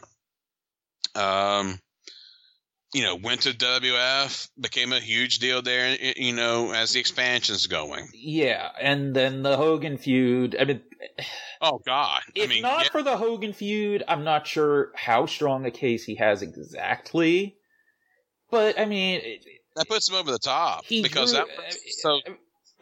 Exhibition Stadium is the biggest verifiable crowd in wrestling history up to that point. I mean, it's him turning on Hogan and the way he does. After that, I mean, it's more than just Hogan and somebody. It's Orndorff and Hogan. Yeah. Now, does he benefit from it being the first time Hogan had a friend turn on him? Absolutely. That is a huge part of it. But he has to carry the load, and he carried the load. Yes. So Paul Orndorff, I mean, definitely somebody, and he had a good run after his injury. I mean, he Smoky Mountain, he did good. WCW, he did good. But I mean, yeah, he was just so good. I mean, he was a guy who was being considered for NWA champion in the early '80s. Yeah. So I think also people need to remember too, like, even though the Exhibition Stadium show was held in conjunction with the the CNE Fair, if I remember right, it was a separate ticket. Yeah. Like, that was not just people coming in and getting it with the fair admission. Yeah. All right, Randall Keith Orton. No. I tell you what. I think he has a comeback run left in him. I think it's going to happen probably in 2024. I mean, apparently, the latest word allegedly is he's coming back around Survivor Series. If he that will be a test for me to see how he does when he comes back. See how he can affect business or TV ratings or whatever, and how he does, because he's a guy I will look at right now based on his resume right now, because one of the most influential wrestlers of his time, one of the great gimmicks of his time. I mean, here's the thing though. Maybe the worst draw when put on top of any modern WWE headliner. Well, him and Edge kind of Radar KO kind of go together in that regard. Orton got to the point where some SmackDown house shows were doing under 1,000 fans during that 2011 push. 2011. I mean, that is a drawback for him, absolutely. And like, this is not a joke. And this is not even like a, sarcasm thing, because, we're fans of Mark Henry, especially in that era. It took him losing the title to Mark Henry for business to rebound. Yeah. Like, I mean, he's definitely somebody that, you look at the pros and the cons for, absolutely. And especially when he's not an overwhelming candidate really in other areas, it's like, to have that negative of a drawing run, And it's like, yes, he was a consistently strong worker for a long time. More of a wrestler's wrestler, but still someone who had great matches. He's not a strong draw. He was a big star. Like, in terms of getting paid lots of money, it worked, but like... But I say influence is huge, too. Because so many people point to him, as being one of their favorites and doing... I mean, RKO... Look how RKO's transcended wrestling. Yeah, RKO out of nowhere. And... how much is that he fit a type, and how much is how much they loved him? He's become WWE's prototype for what they want. Too. Yeah. I mean, the second that, even before they signed him, the second that they made the deal with Gabe to keep him in Evolve, to keep Austin Theory in Evolve, and not sign him right as soon as they wanted to, he gets turned heel and gets turned into a carbon copy of Randy Orton. Pretty much. And he's not the only one that they really... look at the Legacy stable. Yeah. They dropped the ball on that so much. They did, but I mean, the guys they tried adding that they quickly dumped were both the guys who weren't Randy Orton types. Yeah. So, he's a no. Seth Rollins, I mean, we kind of gave the idea that, same thing earlier. Yeah. I'll say this much. if he keeps the school going and is able to put his finger on the, like, how do I put this?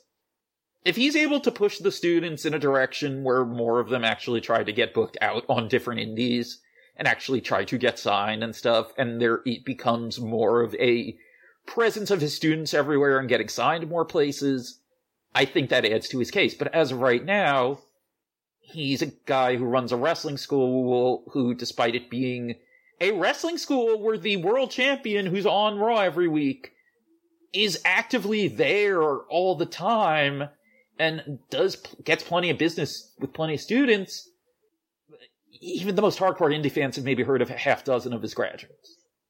Yeah.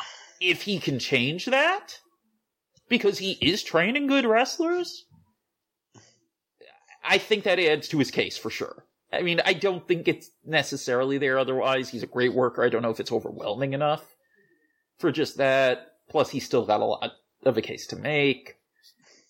I think the potential is there, but right now he's a no for me. And obviously for you too, because he's still very active. CM Punk. I have no fucking idea anymore.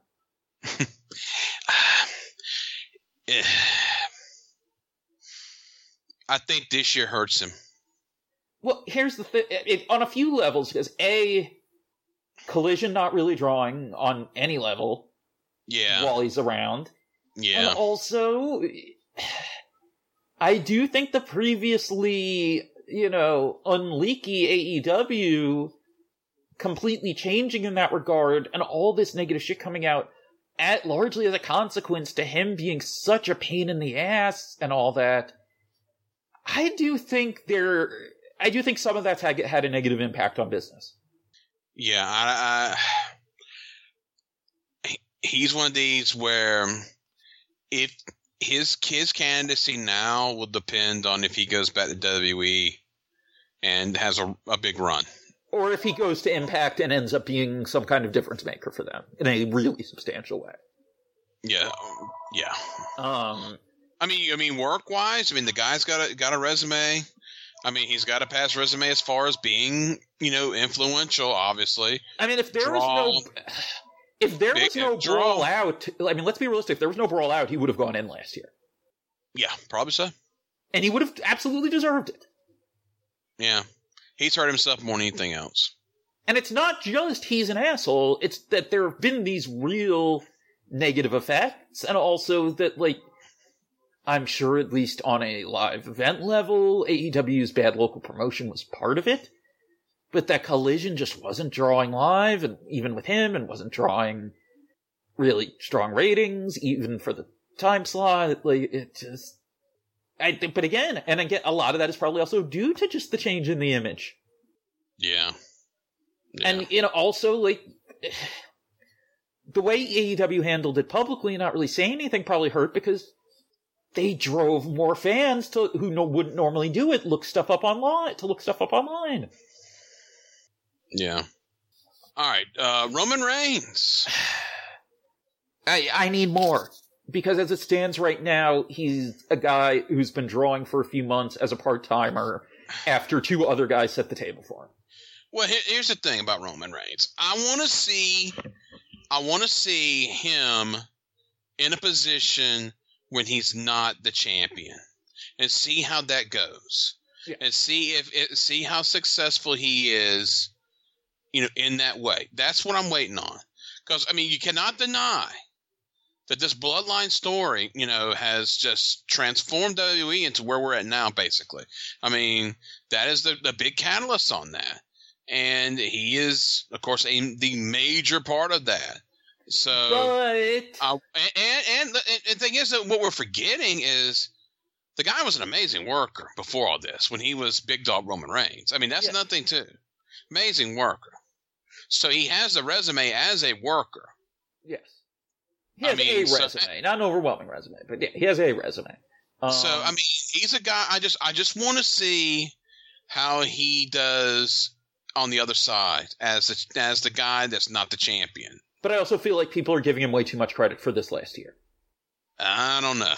He is a huge major part of that. He absolutely is. But remember, you know, when the Sammy and Cody stuff was ongoing, the weeks where there were noticeable pops to the ratings were because of them. It was not because of Reigns. Yeah, but he's the catalyst. Yeah. I mean, you got the catalyst. But you got what I'm saying. To me, the main thing is it's the last several months is what he has more so than everything through Mania. So, I mean, he's got a lot more to go. Okay, next one is really tricky. Trish Stratus. No. Here's the thing, and it's like it's this double-edged sword. Through sheer force of will and getting good on her own, she was transforming that women's division. She was. There was a major change in the presentation, and then she retires, and it all goes back to where it was. With bikini contests and everything. And, like, it's like, yes, she has a major... I mean, look, clearly she was a major influence on younger female fans who since went into the business. And, you know, she clearly was moving merch and stuff, even if she was not really put in a drawing position for the most part. But I think the best argument against her, like, if you're trying to be, like, you know, relative to her time and influence and all that, is just, yeah, that's more on them than on her. But the second she's gone, WWE didn't want to go with the Trish Stratus women's division. And the thing is, too, is I'll make the argument that Lita was a bigger star than she was. I can see the argument. Trish became a better worker. Lita definitely had more influence than Trish did. Yes. Especially on drawing, you know, younger girls and that role, yes. So... And the thing is, too, is... If you're going to put Trish in, here's what I'm saying. If you're going to put Trish in, you better put Nikki Bella in. Because Nikki Bella did Trish better than Trish did. I mean, Nikki Bella is certainly a bigger draw. Nikki Bella did what Trish Stratus did better than what Trish Stratus did. And it's not a knock on Trish. It's just the way it is. And Nikki got good. I do think Trish was a better worker. But it's closer than some people might think. I agree with you there. But the thing that needs to be considered, I think Nikki was on the ballot and fell off. People do not realize the extent to which Total Divas and Total Bellas help make new fans. Of course, absolutely. But I think, again, I think Trish is someone where her contemporary has a better case than what she has. In terms of influence and all that, yes. So. All right, and closing out this section, the Steiners. It's 5 years of work and influence. I voted for them last year. I don't think I can bring myself to vote for them. You kind of had to be there. Yes. Oh, no, absolutely. I mean, this when I was in school and being where I was at, Sting, and the Steiners and Luger to an extent, those were the guys. I mean, to the kids who watched WCW, at least when I was a kid, it was overwhelmingly Scott. Was the favorite. I mean, Scott Steiner. I mean, it's good God. I mean, and you know, they changed tag team wrestling in a way, and stuff they did. I mean, also major success in Japan. Do not discount that. Yes, major success in Japan. Very influential. I mean, and they were getting paid as if they were big draws too. Yeah. So, I mean, it was definitely a case. I just think that tag team wrestling in the 90s is just so extremely different without them. You know, and they go WWF and are very successful in WWF. So, I mean, I'd be curious to see, even with business being down, how much their shows on top drew compared to other stuff at the time. But they had the feud with the Quebecers. They had Head Shrinkers. I mean, of course, they had. Money Inc. was the big house show program. Money, but of course, the work matches. Of course, the one match with the Hearts is always remembered. I mean, they just. As far as work, that's. It's the most well-known Coliseum video exclusive match of all time. There's just so much that they have on their resume in my mind that I'll vote for them. There's also no fucking way they're going in this year. Because of the Giselle. I don't know. I think the Giselle Shaw thing will hurt them. I don't know about that. Let's put it that way. I don't think they're going in regardless. How did they do last year? Again, different rules now. True. This helps them. No, but what was the maximum? Because there were still some tweaked rules, wasn't it? Like, it was like it was still different besides the maximum from previous years. I'm trying to remember what it was last year, or was it just like it was like an 18 maximum total? I forget. It was 10. No, last year had different rules. I can tell me I voted for it. I mean, I'll pull it up right now. 6, 8, 11, 13, 15, 18. It was 18. Okay. Total. And non-wrestlers can't, was in its own thing. So, right. That didn't count. All right. Well, anyway. Yeah, I'm not going to vote and none of my suggestions made the ballot this year either. That's funny. I'm trying to remember who I suggest. I know I suggested Beauty Pair. I don't remember who else I suggested. But yeah, I'll vote for the Steiners again this year, probably. Well, now we go to Japan, where it's a maximum of 3 candidates that you can pick out of 9 available. And starts with one of the biggest no-brainers on the ballot, but also a new addition to the ballot, the Beauty Pair of Jackie Sato and Maki Ueda, with Sato already being in the Hall of Fame as an individual. They are very influential, and their resume is there. I mean, they were a major deal in Japanese women's wrestling in their era. But I think their strongest competition is also on this ballot, as we'll get to later on. I mean, because you'll have a newer team that's up under them that people would see more. And I think that is something that you have to deal with on these sections. Is then you get in a situation where when it comes down to votes, like, well, wait a minute, there's another candidate that's almost the same as them. I think they have a better resume. They don't have the drawing and all that. The Beauty Pair do. Big. They're newer. I mean, think about the fans of Japanese women's wrestling. I mean, what you going to say, Manami Toyota and Toshiya Yamada. Yeah. I mean, they are more famous with the fans that are going to be looking at this ballot than the Beauty Pair is. It's just a fact. And I mean, Manami Toyota is one of the the highest reviewed wrestlers in the Wrestling Observer history. Yes. And I mean, there's so much that goes into it with them that their resume is a different resume than the Beauty Pair is. So, but yes, they're not.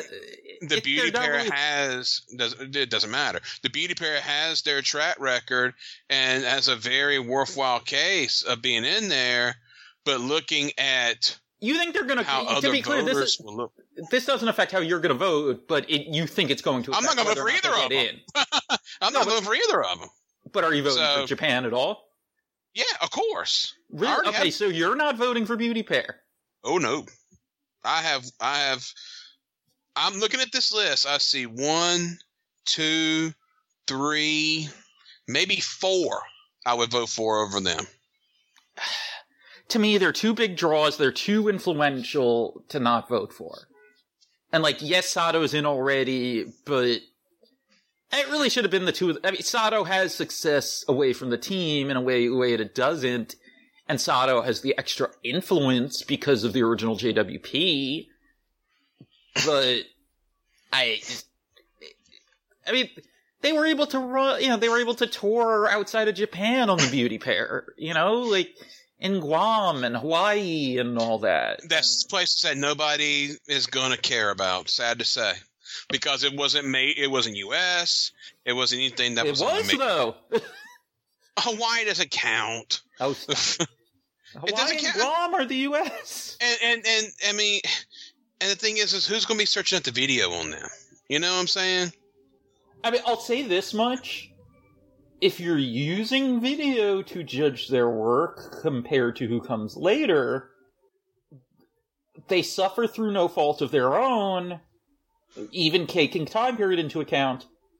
Because those All Japan women's crowds are so much more sedate pre-Crush Gals. That's, again, but that goes into it. I mean, all that stuff goes into... It is a perception thing. Perception. If you are watching the old TV, if you watch All Japan, like, older All Japan women, so let's say pre-83, comes off more like the stereotype of Japanese fans not responding than any other wrestling you've ever seen. You know who they are? They're a later version, female version, different country version of George Becker and Johnny Weaver. I wouldn't say. I'd say the better comparison is the Von Erichs. And if the Von Erichs are Hall of Famers, then they're all. No, I'm talking about you got to pick a team that was a legendary team in an era where it was a big deal at the time, but they became overshadowed by their later contemporaries. I can see that, but I mean, they changed the face of the company. So did Becker and Weaver. The territory was built around them. But they didn't completely change the way that the territory did business the way... Yes, they did! That became a tag team territory because of them! and then when Becca retired... I thought it was already a tag team territory. I mean, but it wasn't what it was until they became the top team. They made it big business. Okay, but would you vote for George Becker or Johnny Weaver? I don't have video of them, really. I can't. I mean, that's something that you have to go on basically what you read. Okay, let me ask you a question then. Because of the way that, even though they really shouldn't, they almost suffer in comparison seeing video because of how weird those All Japan women crowds are in that era, do you feel like they would feel like a stronger case to you if we didn't have video of them? And I think it's about equal. Because Crush Gals was a better case. Jumping Bomb Angels was a better case. Jumping Bomb Angels are not a better drawing team at all, though. I mean, they're not bigger stars than they came over here and had a good run over here and got over here in an era where Japanese women wrestling was not going to get over to a fan base like that. I mean, there are a few reasons for that, though. Still, doesn't matter. No, I agree, but I mean, their working style was more conducive to getting over in the U.S., and their look was more conducive to getting over in the U.S. Here's the thing. All right, they definitely have a valid case. I'm not voting for. So there you go. I mean, here's another way to look at it. Like, the amount of English language media they got was a lot. Like, they were considered a big enough deal in Japan to both be imported into, Hawaii and Guam and all that, but also, like, get a pretty decent amount of, like, English language. But they weren't imported into a major American territory. True. It was All Japan women running shows. Exactly. All right. Here's somebody I will vote for. Shima. I've voted for him before. I will probably vote for him again. I mean... I voted for him in the past. I didn't vote for him last night. He's still technically active, but I mean, he's somebody winding down. Yeah, he's somebody that's definitely his prime is come and gone. And I mean, what an amazing performer that man was for a long period of time. I mean, one of the pillars of Toryumon, Crazy Max, extremely influential. Amazing performer for a long period of time. Came over here, was a draw when he came over here and worked for Ring of Honor. He was basically Mr. Dragon Gate when Dragon Gate became arguably the strongest company in Japan. Yeah, once Magnum Tokyo left, he was the ace, basically. And with him in the office and as the top star, it became a very strong drawing company that was also drawing a different audience from most of the other companies. Exactly. I mean, he is the catalyst for them becoming as big as they did over here in America. Yes. I mean, of the Dragon Gate guys at their peak, and, someone we'll get to in a few minutes, I mean, the only other one that really has the case based on, like, I mean, granted, Shingo, when we get into him, he also has the New Japan stuff, but, like, Shingo's the only other one that was pushed on top and drew to the degree Shima did. Alright, Tenkoji, Satoshi Kojima and Hiroshi Tenzan. The thing about the thing, yeah, I mean, they were the best tag team of their era in Japan, but they were the best tag team in their era in Japan when that was not the best time for New Japan and business related. And they split up right when they were hitting their stride. Yeah, if Kojima doesn't leave, or if Tenzan goes with him, I mean, it's just one of those things where I love them dearly as a tag team. I'm just not voting for them. I just can't. I can see an argument for Kojima as a singles being stronger. Basically both of them, because Tenzan had his run too in the mid 2000s where he was, had all the belts, and he was a guy who was. But the problem with him in his spot though, he was on top of New Japan during the peak of Inokiism. Yeah, and then also he doesn't have the longevity as a worker that Kojima does. No, he does not. He does not. Absolutely. So a no for me, sadly. Now, here's a yes for me wholeheartedly. Yoshiaki Fujiwara. And this is something we were talking about, and one of the reasons we wanted to do this show. Meltzer had the tweet a few weeks back about him being a whole very good type. Here's the thing. Yes, he's mainly seen as the shoot style worker and the shoot style trainer. And there is a case there regardless. But if we're talking positive influence and all that, the thing everyone forgets is that when he was in New Japan, he was one of the head trainers in the dojo. He trained all your major stars of the 80s, basically. He was the guy. Yes. Because, when does the 84 class graduate? Around the beginning of the year before the UWF split? Yeah, I mean, all the Musketeers is his guys. Liger. Liger is his Nanami, guy. Sano. Yeah, and then you look at Funaki and Suzuki are his guys. Not just Funaki and Suzuki, though. Ultimo Dragon, yeah. I mean, you look at, all right, so Benoit, PWFG. If there's no PWFG, there's no Pancrase, there's no Battle Arts. I mean, going back and watching Fujiwara and all this rewatching, I mean, the guy is a big fucking deal. He's just not always put in that position, but when he is put in that position, he's so fucking over. Yeah. He's the first guy to have the singles match with Inoki in the New Japan UWF feud, and that place just goes insane. When he comes out, I just watched his return to New Japan in '93 after being gone for 4 years as a surprise at Sumo Hall. That place fucking erupted when he came out there. I mean, it was like it was an amazing pop. I mean, the guy drew at major arenas on top. Just a crazy amount of great work late into his career. Just one of the best wrestlers in the world for many, many years.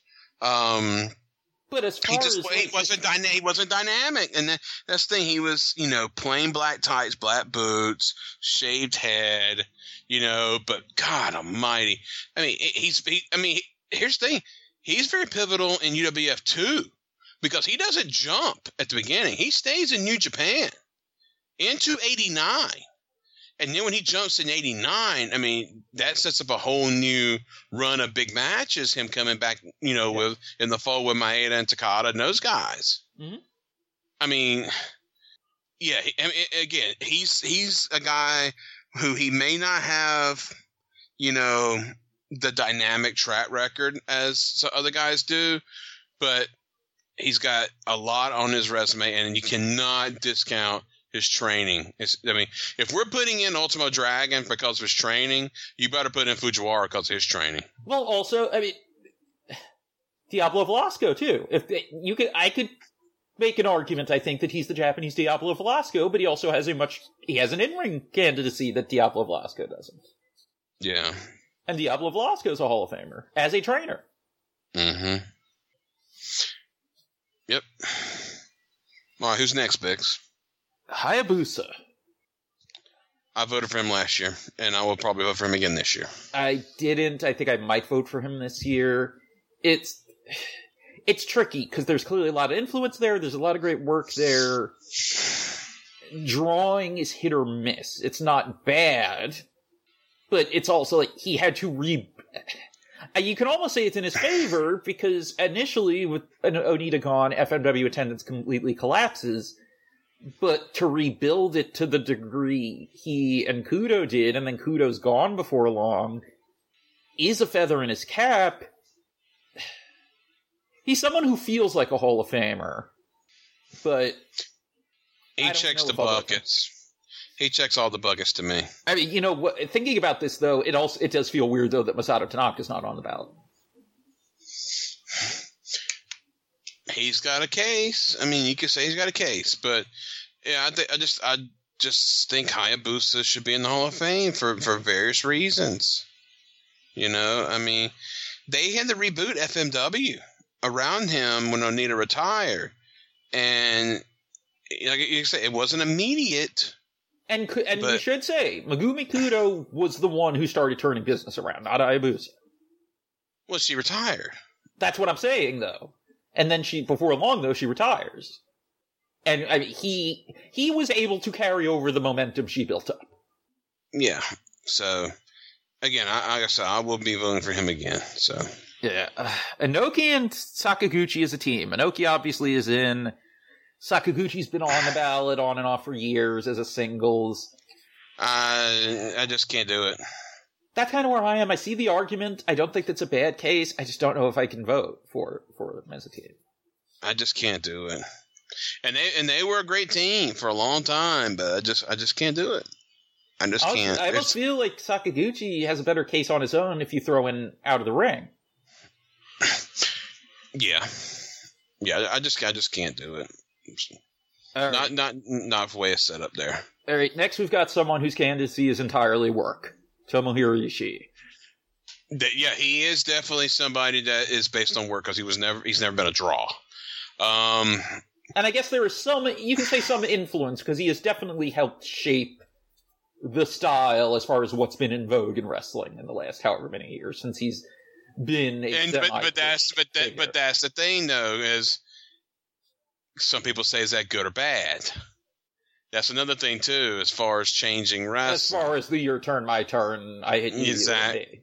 Yeah, that type of thing. He's a guy that I love. I've been, I followed him over 20 years ago.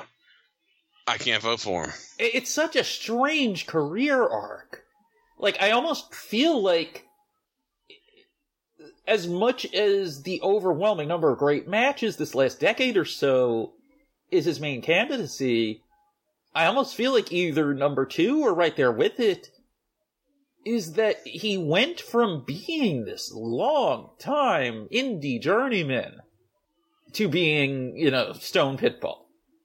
And what the career transformation so late in career, I feel like is a big part of it but it also makes him so unique that it's hard to judge. But it's like, yes, he is someone who has had an overwhelming amount of great matches this last decade or so. Yeah, you can't deny it. Can't deny it. And also, like, when I did Main and Weekend, 5 years ago in New Orleans, I saw him have multiple singles matches, and they were all different. Like, he's best known for a certain style of match, but he's more versatile than he gets credit for. I could see myself voting for him, but it's a tricky candidacy. He's just based on work alone, basically, to me. And there is some influence, yeah. But there are other people. Well, they're stronger candidates. Well, you know what? Yeah. Let's get into the next candidate. If we're going on work alone, Meiko Satomura should be ahead of him. Yes, absolutely. One of the best women's wrestling workers and just complete workers in the business for the last couple decades.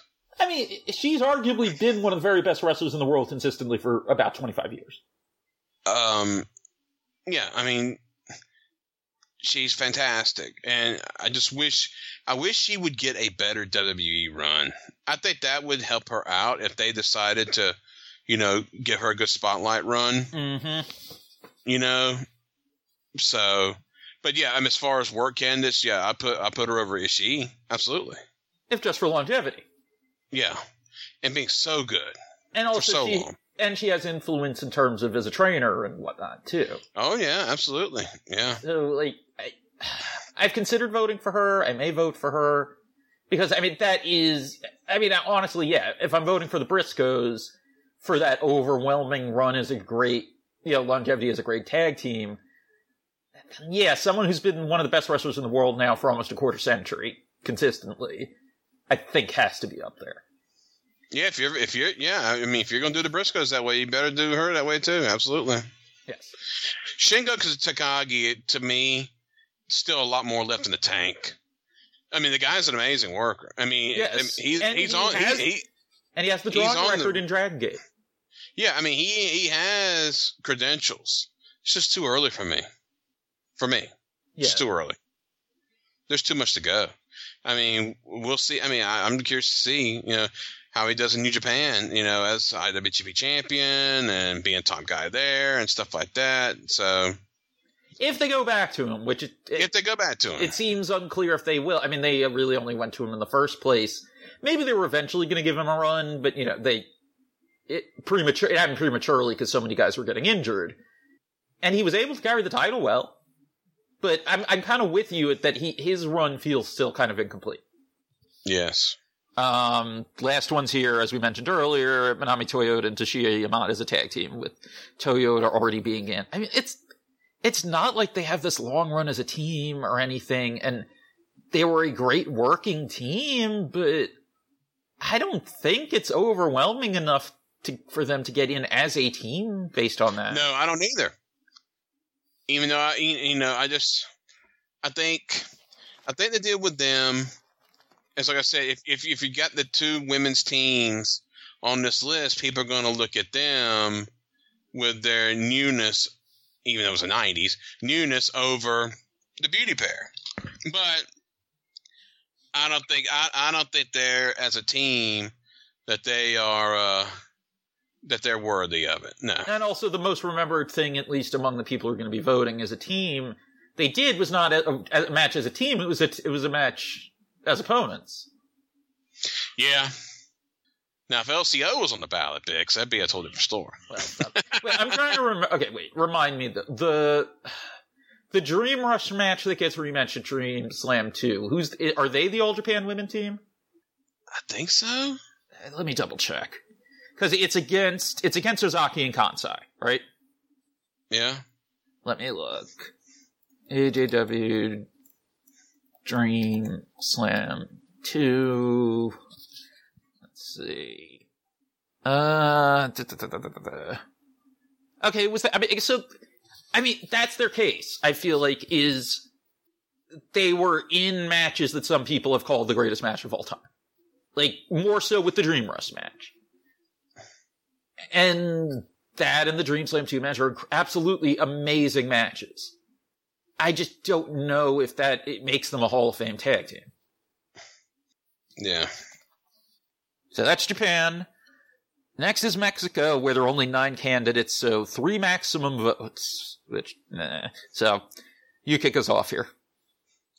Alright, we start off with Ana Blanco and Dr. Wagner, Sr. Okay, this one really throws me off. Why isn't it the entirety of Ola Blanca? That's weird, yeah. I would have done the whole entirety of Ola Blanca. I mean, I don't get it. I can't vote for him for that reason. I even if I was thinking about voting for him, I can't do it for that reason. But there's so many other candidates in this category, man, that are above them in my mind. But again, if there was a trio, then yeah, I would look at them more. It did start with the 2 of them. But and then it was Infermo, and then I mean, Solitario was technically part of the team, even though he didn't have the white Lucha Doctor gear. Yeah, there are other people in the category that I would look at more over them. Yes, and Wagner Sr.'s already in. Right, exactly. I mean, Angel Blanco, like, I'd like to see him in some form. I just don't know if this is it, necessarily. Yeah. All right, Sangre Chicana. No-brainer. No-brainer for me. I voted for him before. The 3 candidates may keep him off my ballot this year, though. Oh, no, he's a no-brainer. I mean, somebody who was in one of the greatest wrestling matches I've ever seen in my life 2 years in a row. MAS Uno and who? I mean, both of them. No, that's right. That's right. And the guy was, just on top forever. Great worker forever. He's a guy. I mean, just longevity. Just fantastic. A guy who I mean, as long as he's on the ballot, I'm voting for him. Yeah. I mean, just an amazing performer. Now, that said, the next ones I think are an even bigger slam dunk for us, which is Los Hermanos Dinamites, Cien Caras, Mascarano, 2000, and Universo 2000 as a trio. Oh, yes, absolutely. I mean, what can you say about those guys? I mean, all 3 of them as singles had major matches. Especially Cien. Yeah. As tag teams, they had major matches. Trios, major matches. I mean, they were huge stars in the business for multiple decades. And it's a crime they're not in already. Yes. And also, I mean, Cien when he was younger, and then the other 2, much, much better workers than they were given credit for by American Lucha fans. Yes. Darrell Dixon. Now, he's one that I've always looked at, but I never pulled the trigger on because there were so many other things. I have voted for him in the past, and I might vote for him again with the 3 candidates, maybe not, but he is a very strong candidate. I mean, a guy who was a major star in Mexico, in an era where you didn't have non-Mexicans being major stars in Mexico. But he went down there and just, a huge deal in the 60s and 70s. Yeah, he's a guy that definitely, has what it takes to be in there. Absolutely. Yeah. And, as we're going to get to with the next, like, most of these are a yes in some form. And it's always been that way with Lucha and the Black Backlog. It's just, and now it's like, who do you personally vote for, especially with the limit of 3? Peralta Morgan is a guy who, the 3 for me, it puts him on the outside looking in my mind right now. Yeah, that's kind of where I am. Like, but God, he has an amazing resume as well. Huge star in Mexico for decades, whether it be as in trios and the Infernales or on his own. He's got his family in the business, trainer. I mean, yeah, amazing gimmick, longevity. He checks off a lot of the buckets. Yes. Now, the thing is, though, the next guy is a better candidate in most of those areas, and that's Blue Panther, who's returning to the ballot. Finally. Yeah, I voted for him in the past, and I'll probably vote for him again. I'm hoping that Danielson evangelizing for him is going to help his chances. The problem is we may never get that match. Oh, Brian keeps getting hurt, yes. We'll see. Apparently he's only going to be out like 4 to 6 weeks, though, because they said he'll be back before the end of the year, and if you're saying that at the end of October, he's going to be back within 4 to 6 weeks. But again, things got to happen, I mean, who knows? We'll see. Schedule-wise and stuff, yes, but I think we will get it eventually at this point. But yeah, I mean, of course he's a Hall of Famer. Like, he was a big draw, especially the Love Machine feud. Incredible worker, and more versatile than he gets credit for sometimes. Like, yes, we think of him mainly as the technical, maestro, but some amazing brawls too, including with Santo and others. Just great worker, and he's one where we definitely need to stress the training. Yes. Because he's been one of the guys in charge of the school at Arena Mexico for so many years.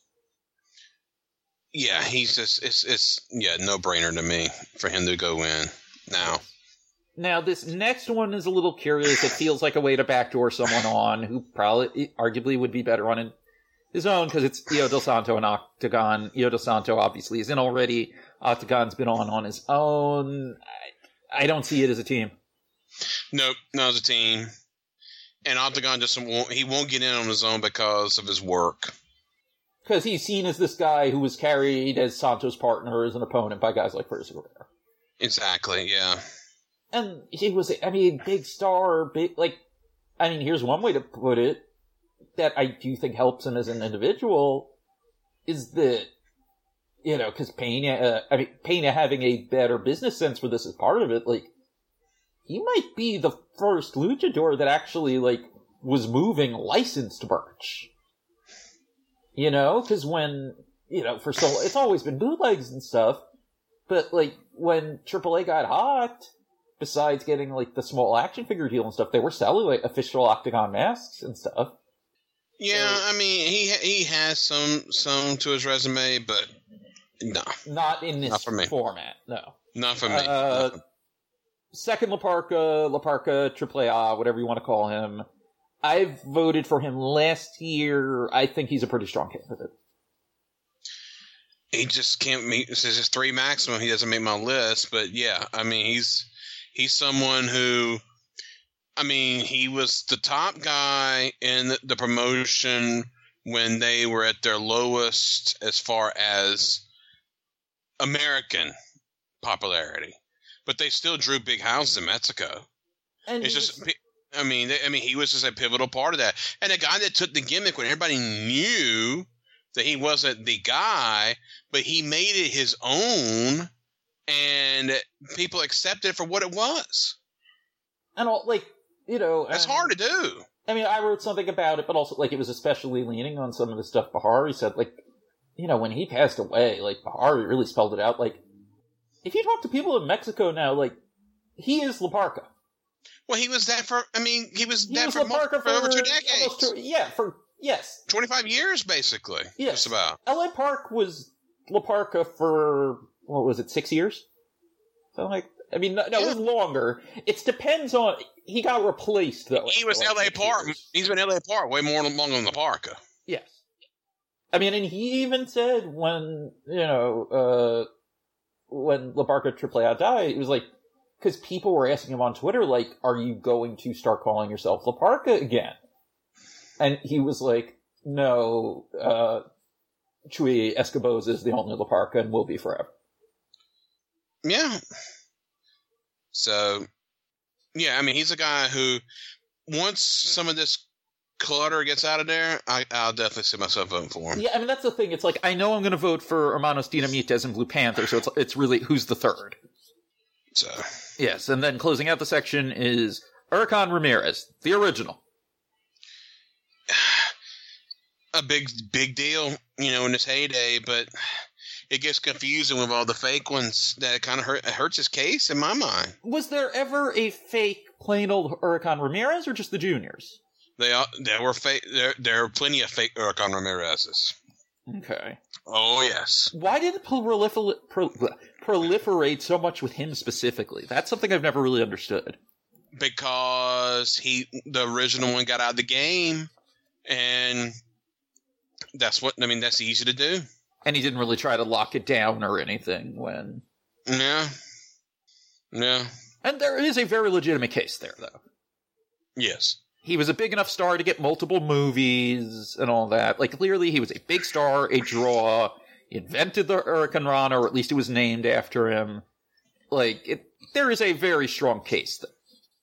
Yeah, there is. But it does get confusing. All right, well, speaking of confusing, Europe, Australia, New Zealand, Pacific Islands, and Africa, where 4 maximum candidates are in. We said earlier, especially with how, I believe no one's gotten in since they've combined them, since Dave got rid of the Europe category. Yeah. Because it's totally skewed This year's going to change it, though. Because, again, now you've taken the maximum off number, so you can pick 4 people out of this category if you want to. Right, but also, like, it should be separate. There should be a Europe, and maybe also mix in Middle East and North Africa with that, and a Australia, New Zealand, Pacific Islands. Okay. All right, we lead off with Spiros Arion. And remember, by the way, for the guys here who are also stars elsewhere, you're looking at their whole career, they're here because this is where it's considered they have the strongest case. Because he was a big deal in Australia, in other countries. Right. He had the big WWF run. Yeah, his biggest success was in Australia, but that's far from all of his case. I think I'm voting for him. The first one to turn on Bruno. Yep. Well, not the first to turn on Bruno. What was he? No. I think he might have. Bill Watts. No. Bill Watts was the first to turn on Bruno. Bill Watts was the first to turn on Bruno. Then Valiant turned on Strongbow, and then Arion turned. But it took over a decade before it happened again. Yeah, I don't think there was anyone in between. So, and from the little we have footage of, but more so from what people talk about it, for who were around at the time. That guy had heat from that turn like no one else. And, I've watched a lot of late 70s WWF TV and seen him in action. He was a good worker. He just fell off the face of the map, though, in 1970, in 78 going to 79. He just never worked in America again, And he just fell off. So, definitely a guy that, if you did the research, you can make a case for him. He is a very strong candidate. Yes. Big Daddy. Alan Blackstock's, cause for years now. And I actually could see myself voting for Big Daddy now. When I was limited in number of candidates I could do, this section right here would always, be the section I wouldn't look at. Right. Now I can. And me too, because even though and I think you would say the same thing for yourself, both of us probably have much better Europe and Australia knowledge than most people voting. Yeah. But I think between everything else we want to give more priority to, we didn't want to say no to anyone that we didn't know as much about. Exactly. Whereas now it's much different. Big Daddy, it's just the level of stardom. Exactly. He's just a major star, transcendent star in British wrestling. Like, if someone wants to say that Nagasaki and Paulo should go in above him because they have longer tenure as draws, granted, neither guy was that much of a better worker than Big Daddy. Although I guess Nagasaki was to a degree. But, like, if someone wanted to say that, I could see it. They had maybe more longevity on top, whatever.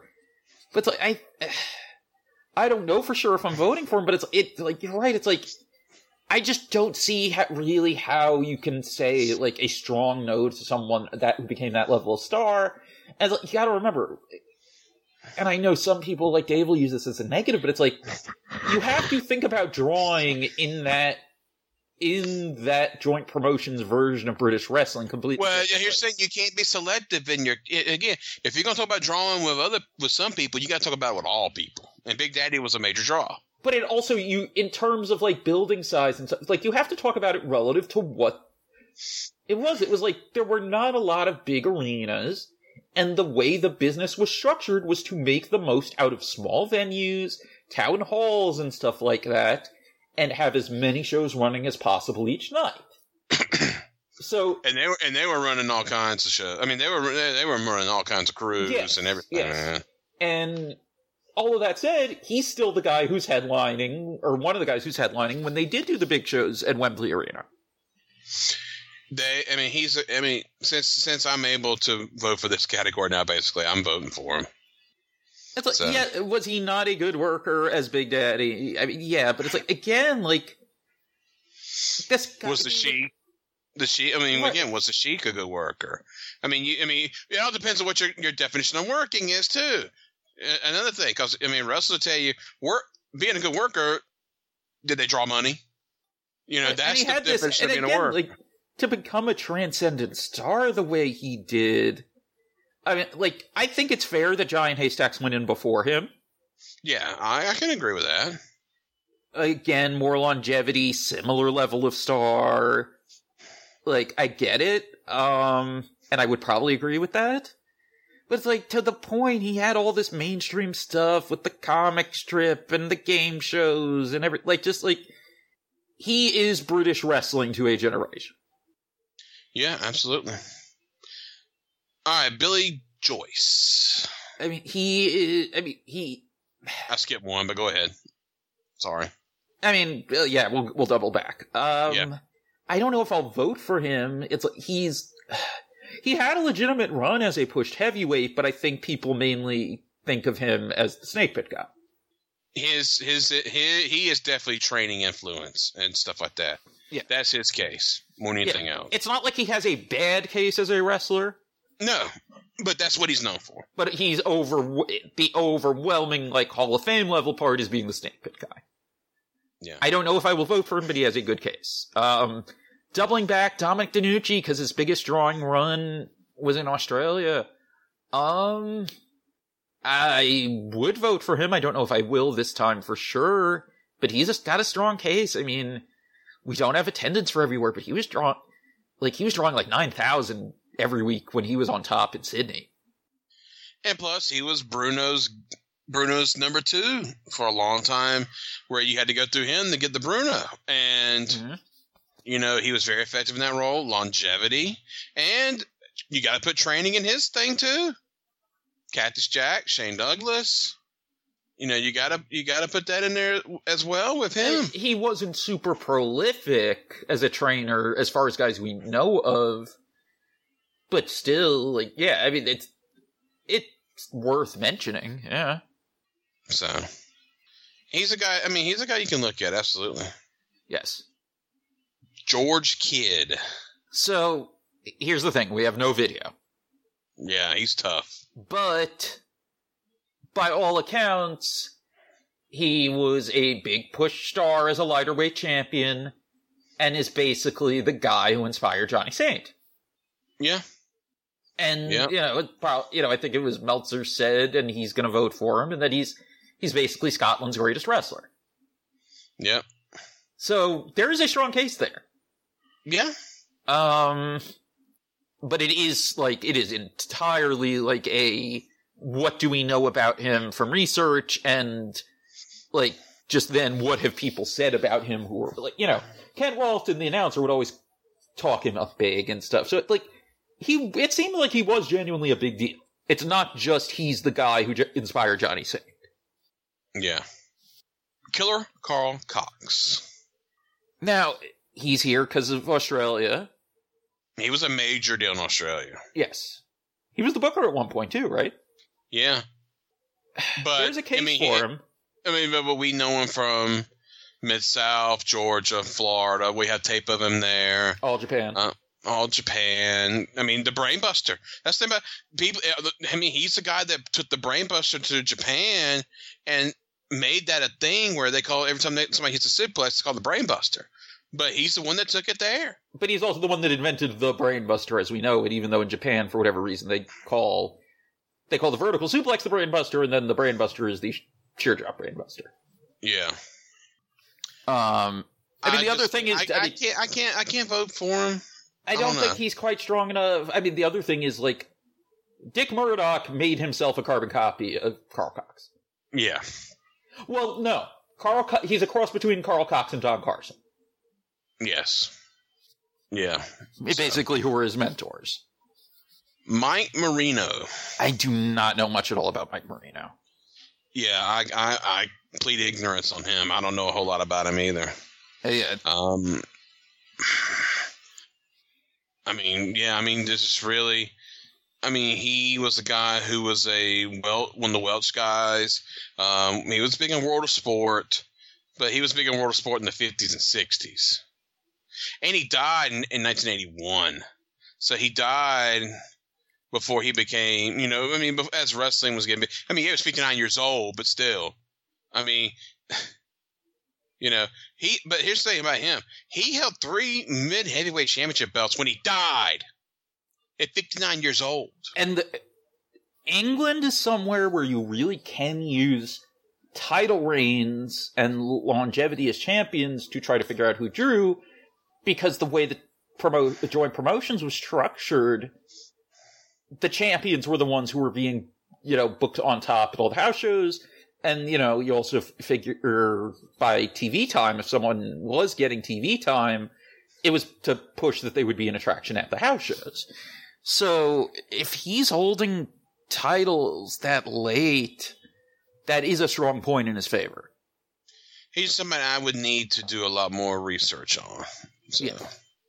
All right. Next on the list here is Kento Nagasaki, the original.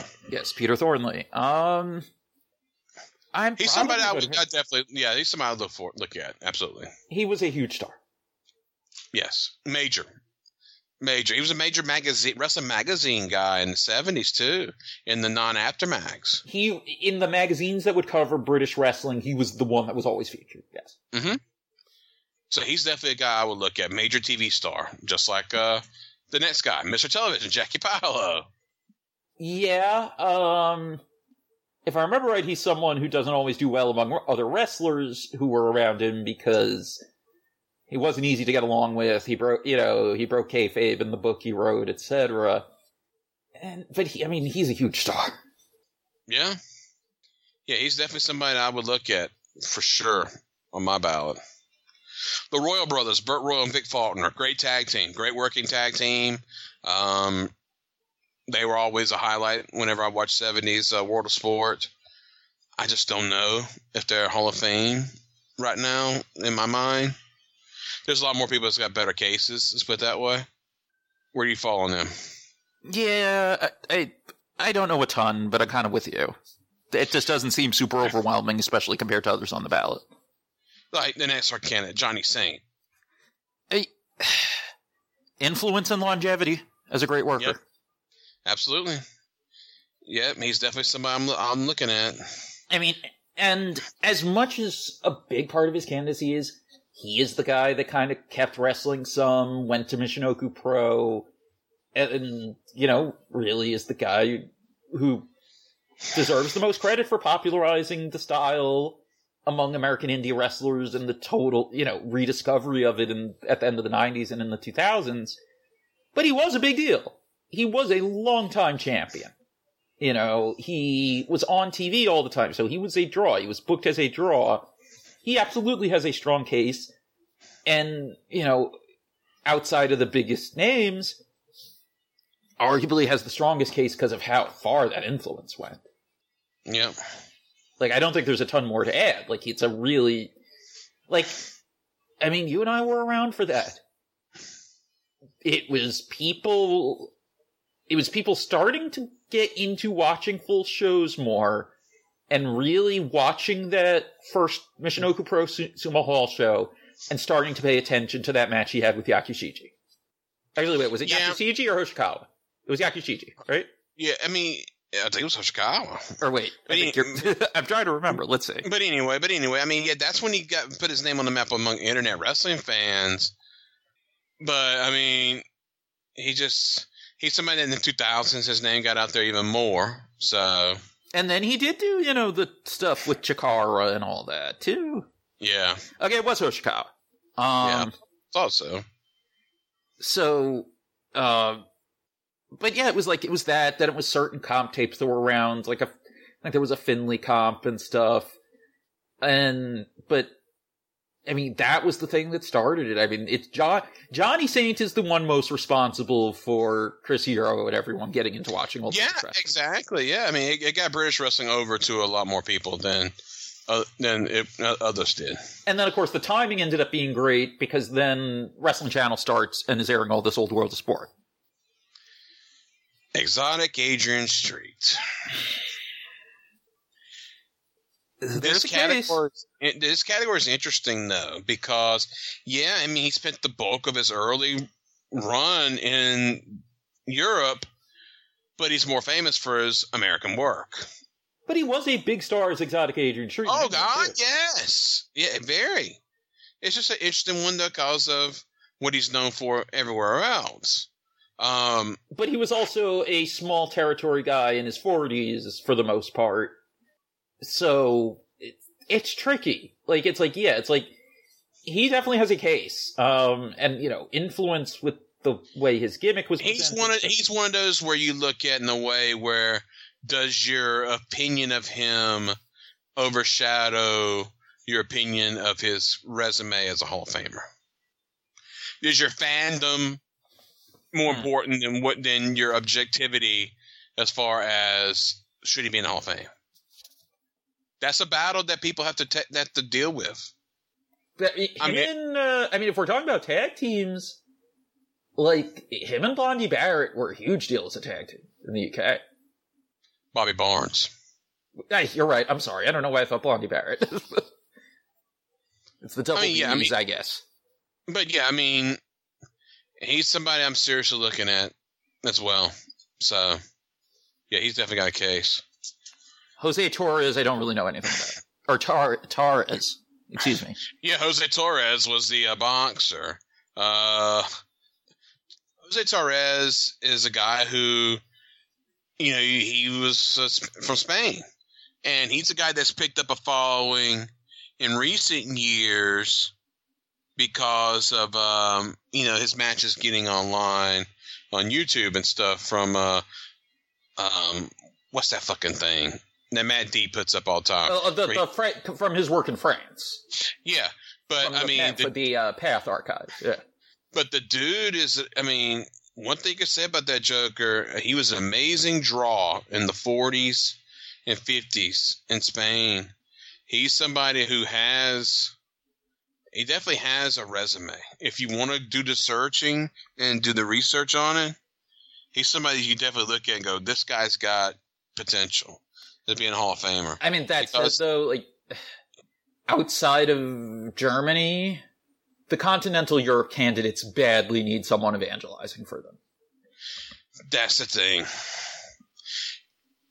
Somebody that has the clout to do it. Yes. I think Dave said he's voting for him, right? I don't know. I haven't seen that. I know I know that, there's a lot of people that do have him, on their short list. So, yeah, we'll see what happens. Yeah, I think he got 19% last year or something like that. He was down in that area. So, we'll see. All right, last one, and strong candidate, Otto Wanz. Yeah, what can you say about Otto Wanz? The guy had a extremely successful promotion for a long, long time. Ran a promotion I guess the other German promoters ran similarly with the tournament and stuff, but still, I'd be curious who actually started that. But still, very successful promotion for a long time. Was a big draw. I don't know the exact chronology. Ball get title. No, I don't know the exact chronology of when, did he buy it because he had the opportunity because he was a draw or what? No, he bought it because he wanted to be basically he wanted to be the world champion. No, I'm not talking about AWA. I'm talking about the company. I'm talking about the AWA title. Okay. But, he was a legitimate big star and a big draw and a very, very successful promoter. I think he has an incredibly strong case. His case is stronger for outside the ring than inside the ring, in my opinion. Probably, but he has a strong case inside the ring. Yeah, he does. As a draw. So, that is rest of the world. So now we have non-wrestlers, 6 maximum out of 18, and we need to, thank God Dave finally actually clarified the rules on this one on the ballot. Because this is one that always throws people. The percentage required is not out of non-wrestlers. I'm making air quotes, nobody can see. It's out of their home or what is decided as their strongest region. So, to start with the first one we're going to get into, which is Dave Brown, his percentage is out of US and Canada ballots. And modern. Modern because, his career lasted, being a key player lasted, into the early 2000s. So, I mean, I've always voted for him, and I will vote for him again. I voted for him last year. Yeah. So, yeah, I'll vote for him again. Absolutely. Because Dave, I mean, Lance is Lance, but Dave was put in a position when Lance left, and he took the ball and ran with it and became, a great lead announcer for all those years afterwards. Yes. So, I mean, it's hard to follow in Lance's footsteps, but he did, and he did an amazing job at it. So, yeah. And I mean, let's be realistic too. He's not the most popular news personality in Memphis if he's just the weatherman. Yeah. So, as announcers go, he's a no-brainer. It's just some people, I think, sometimes can't get over the block of he was the sidekick. It's just, no, he's overshadowed by being the sidekick to the greatest wrestling announcer of all time. Yeah. It doesn't mean he's not a Hall of Famer on his own. No, not at all. Okay. Next is Bobby Bruns, who Dave puts as Japan because that's where he feels the strongest case is because of his role in setting up the early tours and getting Japanese wrestling started there. Which, I get it, but it's not like he has no case as an American promoter. Yeah, I just, there's so many people that I look at more higher than him, but he definitely has a case for St. Louis. I mean... Yeah, that's what I'm saying. It's like, I get putting him in Japan to a point, but I don't know if that's the right idea. Yeah. Tricky. Yes. Bob Caudle.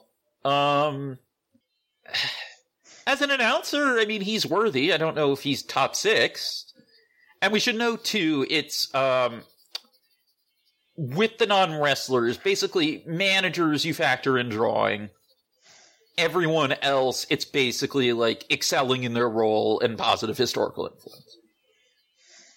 So, I mean, he's one of the all-time great announcers. Sometimes I wonder if the Jesse Helms thing being so well-known works against it. Yeah, I just... It's hard. I mean, I love Bob Caudle. I don't know. There's something it's just something there that just it'll keep me from voting for him, I think. Well, I don't know. Also, as integral as he was to Mid-Atlantic, you don't feel like the territory misses that much of a beat without him. I will say this. I mean, he was the guy in the 70s and early 80s. I mean, that's the thing that he has on his record was, I mean, he was extremely important in that role. But it seems like when Tony and David became the top team on Worldwide, and then him and Johnny Weaver became announced on Pro, and then he became Jim Ross's sidekick there. I mean, and then the Smoky Mountain Run. Putting him with Weaver aged him. It should have. They should have mixed it up more than have the two old, and not have the two old guys together. I'll say this: he really did adjust well, though, to working as Ross's sidekick. I thought he did an excellent job in that role. I could see myself voting for him, but I just don't know. Put it that way. All right, the next one is the biggest no-brainer one of the biggest no-brainers on the ballot, and someone who should have been in the first class, and is just one of those just omissions where it's like, how did this guy not go in at the beginning? Bobby Davis. Absolutely. Wrestling managers, as we know them, all come from Bobby Davis. Yes. He's the prototype. Yes. You watch the few promos we have of him from the late 50s and stuff, and it's like, you are watching someone invent what a wrestling manager is as we know it. Yeah. Yeah, he definitely should be in. No brainer. Yes. It's like the Jimmy Hart isn't in the Hall of Fame thing, only times 100. Yeah. It's very simple. He drew and stuff. It's just he retired young, and I guess people forgot about him, but just overwhelmingly one of the strongest candidates on the ballot by far. Yeah. Joe Iguchi. I don't know. It just with a referee, it's like, are you voting for him as a referee, or are you voting for him as someone working behind the scenes? Like, what exactly are we voting for? Yeah. He was a legendary referee, absolutely. Him and Red Shoes Dugan were probably, like, the most well-known referees in the world for a long time. But, I mean, is Red Shoes Dugan an Observer Hall of Famer? He probably would be over Joe Higuchi. Yeah. I'd like to know more about exactly what he did in the office. He was a town liaison to the foreigners, that's for sure. Right, I know that. But, like, was there more? That's what I want to know.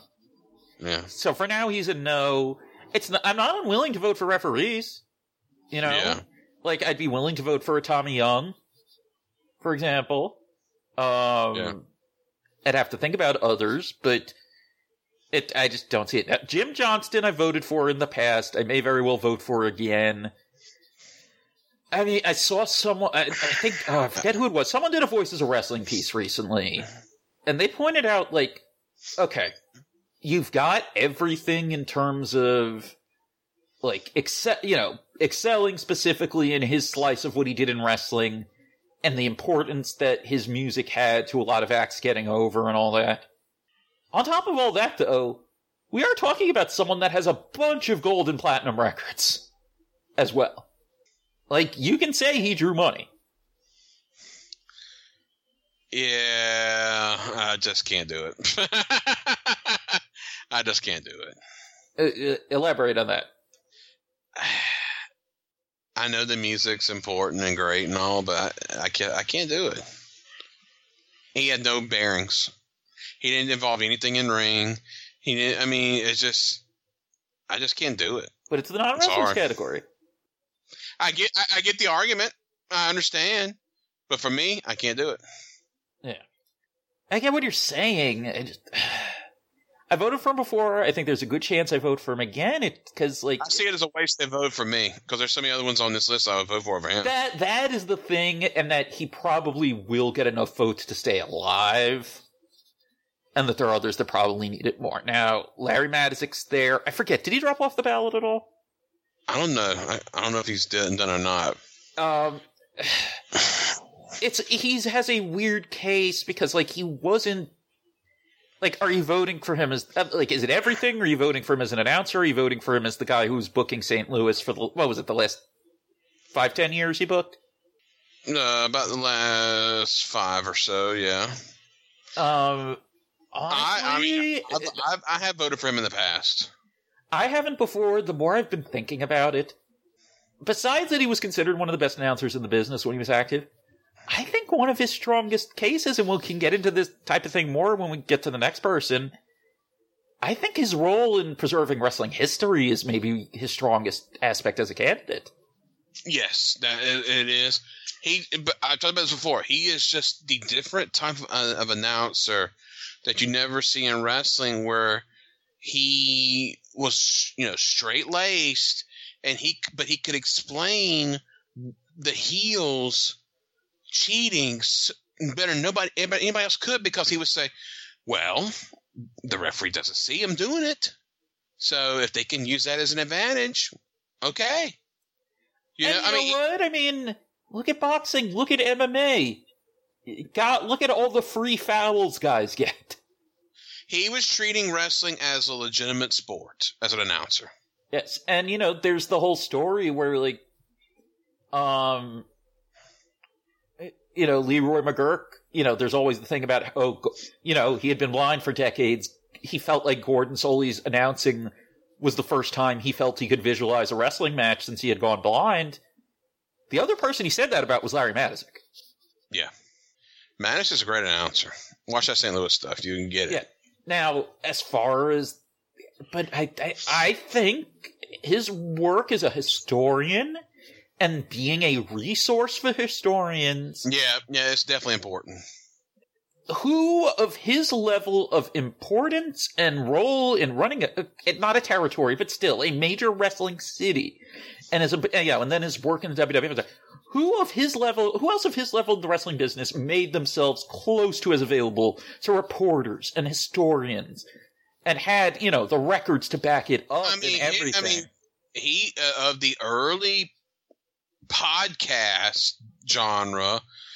I mean, his work with Gary Kubetta on 57 Talk was amazing. And also his episodes of Wrestling Observer Live, too. Yeah, but I'm talking about that stuff he did with Kubetta, where he went down the booking sheets. I mean, that it just explained. Well, it helped that he was the only one that actually saved the actual booking sheets. I know, but I'm just saying, he was just fantastic. Yes. Well, he was so much better at giving the context of everything that was going on at the time than other people. But it's like, he was someone who had kind of, like, he had enough tethering to the real world that he didn't come off like a quote-unquote wrestling person. But he had all the time. Like, I genuinely regret not hitting him up more.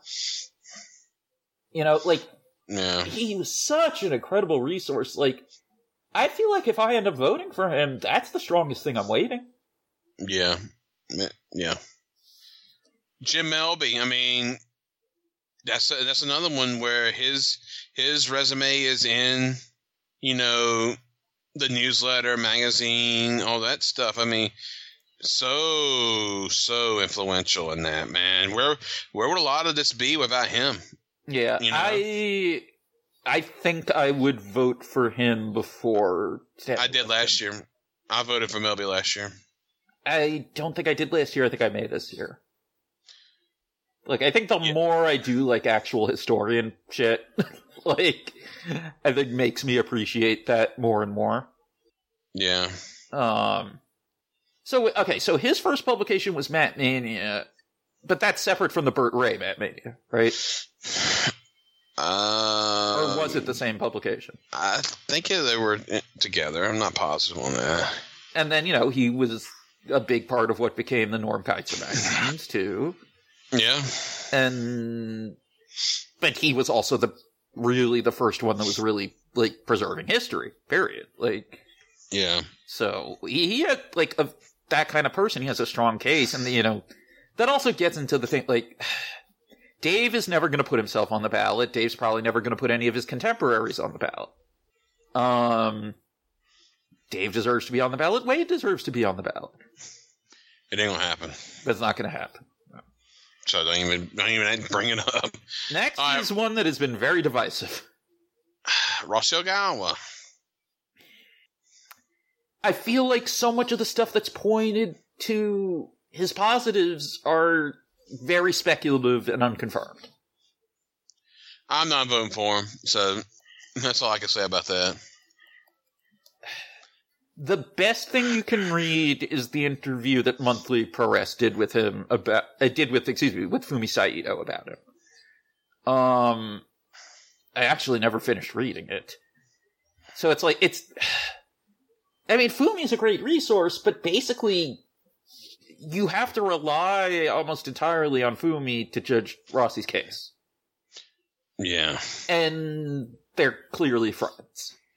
So it's like, it's tricky. It's like, I doubt he's lying or anything, but I don't, like, is changing the face of public relations in All Japan Women and then helping book the interpromotional feud enough?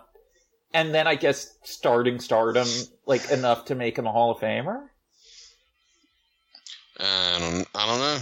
Like, I don't think you can discount, like, him being part of that publicity machine and helping with, you know, more so with the Crush Gals than with the beauty pair. Like, he has a role in that. And, like, apparently they didn't even have ringside photographers before him. They weren't being covered in the Japanese wrestling magazines before he started reaching out to the magazines. So, he has a role, and certainly has a role in the Japanese women's promotions getting more accepted among mainstream Japanese wrestling. Of the men's promotions and the media and the fan. He does. But Arcean didn't draw and was out of business within, 4 or 5 years? Yeah. Stardom has been around now for over a decade, but was not really drawing steadily until Bushiroad bought it and was able to put more resources into promotion and stuff. And, like, he's a guy who has, and there's no doubt about this, contributed to a lot of reductive and not so great ways of promoting women. Like, Chris, do you remember what the original ad campaign for Arcean was? No. Handbills and posters flyered around the towns of all of the wrestlers on the roster topless holding their boobs. And then, Stardom, and this is stopped under Bushiroad, but the whole Stardom thing and trying to, have the whole culture of the fans bringing gifts and stuff, which, the episode of The Wrestlers on Vice that covers Stardom, you have Chris Wolf talking about how, especially as a lesbian, just how kind of off-putting it was to her. I just don't think the cases there are strong enough. Like, if Stardom continues to get bigger, because he's still in charge, I think there's a case. Otherwise, I think it's too much mystery and too many negatives. Alright, Iron Man Reggie Parks. I mean, basically his is for making belts. Yeah, so here's the thing. Okay, so you don't see Jim Johnson as a candidate. I don't see Reggie Parks as a candidate. Not for me. I would consider voting for him, but he made some amazing belts, but then it's also like, yes, he made most of the most iconic ones. Some of that was time and place. Like, is Nikita Molkovich also a candidate? Is Joe Marshall a candidate? Will, Belt Van Dam be a candidate going forward? Now that he's become a reputable belt maker? Dave Milliken. Maybe once he fulfills people's orders, he can be a candidate. But... yeah. No. Morris Siegel. I mean, he's the guy in Houston before Paul Bosch. He should have gone in the first class. Yeah. I mean, he's... but I don't always vote for him because it just... I don't know. It's just... I think it's almost a time and place generational thing. Even though I know he's more than deserving. Yeah. Tony Schiavone. I mean, I think he's getting in this year. I really do. And, you know what? I could see myself voting for Tony. I mean, Tony, I mean, he had the great run, back in the day. And then, no fault of his own. His latter era WCW run wasn't that hot, but understandable. But just the way that he has embraced his return to wrestling and embraced AEW, I mean, I think that puts him over the top. That's a Hall of Famer to me. Also, it's shown what a great announcer and professional and everything he is. Go back to that first Dynamite. He is the MVP of the first Dynamite. For months on those first 4 shows, let's be realistic, and this is not a slight to JR personally or to Alex Marvez. The announcing, outside of Golden Boy on Fyter Fest, the announcing on those first 4 shows was a fucking mess. Yeah. And and not a slight to Excalibur too. They were not meshing at all. And love Alex, he's not a pro wrestling announcer. He's just not. But Tony is. I mean, he bridges that gap between Excalibur and JR. But he's as key to AEW being success in fans' eyes as a lot of other people. Yes, in my opinion. And so, to fall back in love with wrestling and rebuild his reputation the way he did too. And the fact that, I mean, he is actively going back and wanting to watch stuff that he hadn't seen from all these years. I mean, that's amazing to me. Other territories, ECW, just all this stuff. Yeah. Yeah, just amazing. And but again, he's done such a good job adjusting to newer wrestling I think about it this way. How many announcers from his era with his pedigree would even care about having Excalibur teach them all these move names? No. It's just the fact that he's done this total 180, man. It's just been amazing. Yeah. All right, George Scott. And we haven't been running down the regions on these because they've mostly been self-explanatory. I mean, George Scott was the booker in Crockett in the late 70s, early 80s. When they had their big run, he was part of the transformation of the territory from Becker, team territory, from Becker Weaver to going singles with Johnny Valentine and Wahoo and stuff like that. Did not have the same success everywhere else he went. Yeah. So there is that goes against him in that way, because he went to Georgia, was not successful. He went to work for Leroy McGuirk, the territory died. Vince, it's argued that Vince and Pat were the real ones that was calling the shots. And in World Class, not his last run, World Class was terrible. And then, of course, 89 NWA, good Lord. So, what, though? With WWF, I think you're underrating him because, he got pushed out by Hogan because Hogan didn't like his booking. So he clearly was involved in the day-to-day booking a good bit. Now, the bigger reason he was hired was because he was the most reputable booker Vince could find that had a history of running a territory that was multiple shows a night. That was the reason he got hired. Was because of that experience in Crockett with the multiple crews. I think he deserves more credit for early WWF than you're giving him. Because it's clear he was involved. From Bret Hart's book, it's clear he was involved. Yeah, but still, was the creative direction more Vince and Pat? Yes. Was it probably more that he's booking the house shows? Yes. I think really it comes down to how much credit you give him for the Crockett run, being that at this point everyone seems to agree, and it doesn't make someone not a good booker, that he was more of a let the talent come up with their own stuff and figure out how to place it guy. Yeah. But still. That has value. Yeah. And he's the guy who helps it turn around, but how much of the turnaround do you give, how much of that turnaround do you give him the credit as opposed to the guys who were contributing the ideas like Valentine, Wahoo, later Flair, etc. All right, Sensor Takagi. God, I love this man, but no. I'm willing to vote for him. I can't. I think he has a really interesting case. To build up DDT to the degree he did. Here's the thing. We are talking about a guy who, while running his own company, was considered so far and away the best businessman available in Japanese wrestling promotion that, while still letting him run DDT, Wrestle One hired him to run the office. His reputation is as probably the best businessman in Japanese wrestling. And now he's not just in charge of DDT, he's in charge of all of Cyberfight. So, to build up an indie the way he did from what, and think about this, DDT for its first 5 years at least, if not longer, really before they went all in on the sports entertainment stuff, was a low-level indie. And he built it up from that to one of the biggest promotions in Japan. It's not FMW level success, but there's a case there. Mike Tenay. I think his case is better if you include the newsletters and the radio show.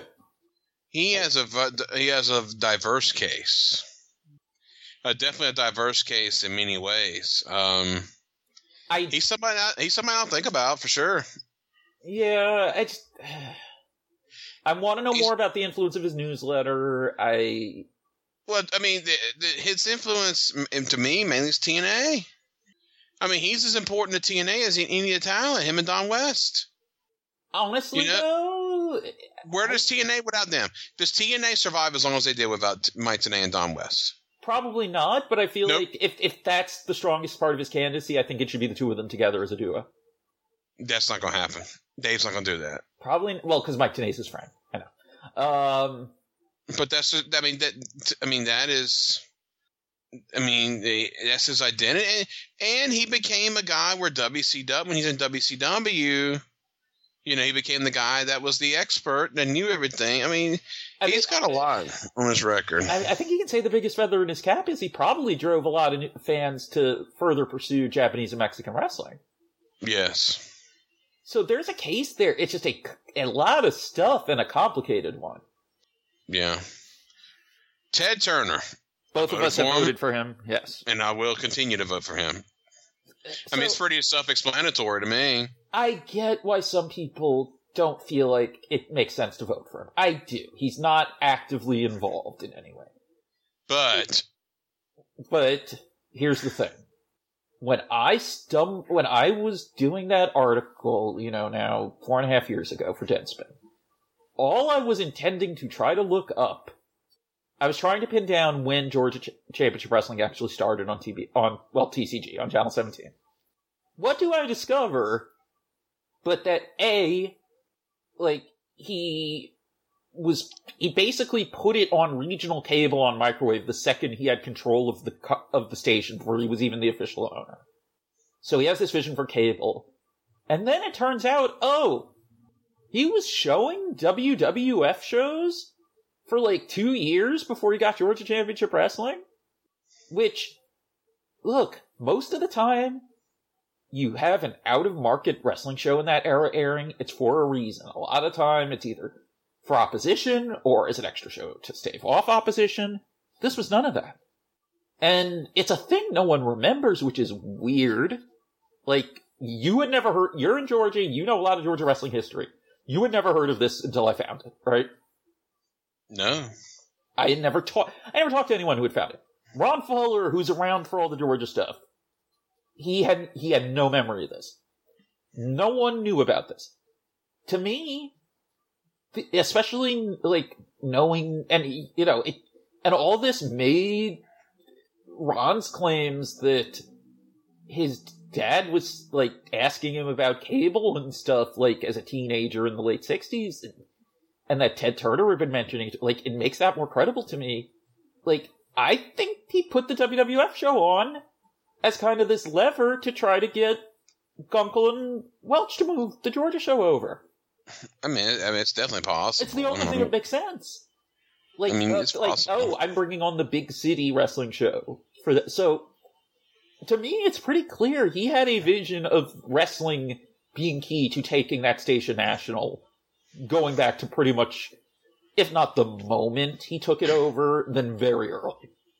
Yeah. So, you look at that, you look at just everything else, keeping the two shows on when the South split happens, saving Crockett Promotions and forming WCW, and honestly, he probably should have been more involved. But just the wrestling business is so different without him, and he's definitely so much more than a guy who owned a station with a wrestling show, that I think he has to be in the Hall of Fame. All right, Roy Welch. I voted for him last year. I think on the merits, he's almost a no-brainer. It's just, how much do you let wrestlers' feelings about him weigh on you, especially knowing that they're probably the older wrestlers are a big part of what's keeping that at all. Well, I know it's his son, but Ron's podcast stuff he's done on Roy's history really put it over the top for me. I mean, even if you're giving a grain of salt with the stuff from Ron, he basically did help invent the territory system. He built Southeast Wrestling. Yes. I mean, he did. He had his hand in basically all of those promotions at different points. He built wrestling in the South. Yeah. So it's a no-brainer for me. Stanley Weston, I mean, yeah, we call him the Aptomags, but Stanley Weston was the guy, that was started that stuff. I mean, he's the guy I have voted for in the past. I could see myself voting for him again, absolutely, because he was very key in getting wrestling to the masses. Yes. I can see myself voting for him. I don't know. I want to know maybe a little more about what he was doing day to day. And I don't know. I get the feeling it wasn't a lot because, I've gotten some stuff from... But if you're going with the Ted Turner argument, you got to go with the West. You got to put that with West. To a degree, yes. But it's clear he didn't have that much of an interest in wrestling because you look at the archives his family donated to Notre Dame, there's barely any wrestling stuff there. And there's some really interesting stuff, But it's pretty much all of his boxing stuff. Boxing was his passion. Boxing was definitely his passion. But they were the biggest magazines. There were a ton of them. I mean, he put out more magazines than anyone else. He clearly knew what made them sell better than anyone else. Yeah, he's got a lot on his record. Yes. You know, it's like, whatever you want to say about apartment wrestling, like, he was right that it would sell magazines. It did. Most definitely did. Well, finally. And to close out, the Grand Wizard of Wrestling, Ernie Roth. A.k.a. Abdullah Farouk as well, because I don't think we should discount his runs. No, but, I mean, the Grand Wizard is, definitely the famous one. But there's other stuff there, too. Like, as announcer and booker, Ernie Roth, like, he was the booker for some of Stampede's biggest success. Yeah, but, I mean, he's got other things on his record that goes in, but, I mean... It's Abdullah Farouk and Grand Wizard. It's Grand Wizard more than anything else, because that's what everybody watches and sees and knows from WWF. But, I mean, it's the same character, just with a different name, too. Well, and a different look, because Abdullah Farouk, he's wearing a fez. He wore the fez. Did he never wear the fez as Grand Wizard? Nope. He just wore different hats. He wore them hats. The hats he always would wear. Okay. But, I mean, it's just... The thing is about... I mean, he's always called the Wiz. I mean, it's just... Anybody that talks about him calls him the Wiz. Because, I mean, that's what he's known for being in the major territories. For being the top heel manager. Because Albano was the tag team manager. Blassie was the foreign manager. You're underselling Albano. Albano was the tag team manager. Blassie was the foreign manager, basically. And Wiz managed the work rate guys. And Superstar Billy Graham. Well, and he's also of the three heel champions in that era he managed to. Yeah, I mean, he was beloved by his clients, too. I mean, in real life. They loved him. Oh, I've never heard a bad word about Ernie Roth. I mean, when he died, I mean, you watch some of that television and watch Slaughter and Superstar. I mean, they get emotional talking about him in promos. Yeah. About him not being there. I mean... Slaughter saluting the empty corner. Yeah, I mean, it was just... He was a huge influence on a lot of people. He's a huge influence on Paul Heyman. I mean, he's a guy who... As a wrestling manager, I don't think he gets talked about enough. No, not these days. As great as he was. And see, as Abdullah Farouk, I mean, he was very successful in that gimmick with the Sheik, but he was mainly just the Sheik's manager. In WWF, he was able to manage all of these other guys, this wide variety of talent. Yes. Whether it be Patera, whether it be Slaughter, whether it be Greg Valentine, Superstar, I mean, Don Morocco, just all these different people he would be with. And, yeah, he's a guy I would definitely look at voting for. Absolutely. Because, like I said, Albano, like I said, he managed the tag teams. That's what he's most famous for. And of course, he had other guys, too, like Ivan Koloff and stuff. He was the one that was Bruno's foil more than the others, too. Because, well, he took bombs. That's the thing. He would work. Blassie, of course, could do it, but Blassie didn't work in WWF. Albano was the one that would get in the ring and work. See, there's your difference. Yeah. And the whole Pat Patterson thing with the Wiz and everything. I mean, he's somebody I'm definitely looking at voting for. Absolutely. Yeah. Well, also, and I love old WWF. That's one of my guilty pleasures is old WWF stuff. And he's always, very entertaining when he's got his fastball. You could tell when his health started going downhill those last couple of years, he didn't have his fastball. But when he had his fastball, man, he was just amazing as a promo. And though Blassie also had other stuff for his candidacy, obviously, like him and Albano are in. The only one of the three wise men of the East who's not in is Wiz. Yeah, it's crazy to think that he's not in there. I know he should have been in there at the beginning. And like I said, yes, it's mainly the Grand Wizard, but he does have other stuff for his candidacy. It's not his candidacy is just the Grand Wizard of Wrestling, or even just the Grand Wizard and Abdullah Farouk. But that's the thing. I mean, he should get in on that alone. Yeah. I mean, he's got this other stuff too, but he should get on that alone. So, and we should say real quick too, like, he did know when to hang back with, probably more so than the other managers in that territory, when he had proteges who could talk. Yeah. Well, we get the list. I told you this would go long. Like, yeah, you were saying we might skip people, and then, like, well, didn't seem like you wanted to skip anyone. I don't think it would have been fair. Yeah. But we made it work, so 3+ hours. So anyway, we don't know who we're voting for yet, all the way. We talked about some people that we were, which are no-brainers, of course, but we'll see. So stay tuned to our Twitters for that.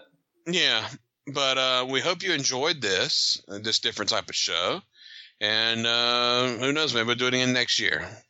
And hopefully next year we'll have some different names on this ballot to talk about. Yeah, are you thinking of anyone yet who you want to suggest today for next year? Not yet. Not yet. So yeah, I have to think about that too. I'll probably look at some of the ones I've recommended in the past and re-recommend them. Yeah.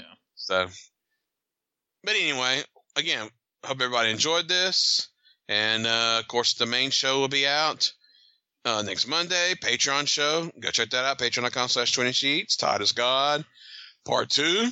So everybody go check that out. And, yeah. So, Bix, thanks as always. You're the rock of the show. And this is Chris saying so long from the Peach State of Georgia.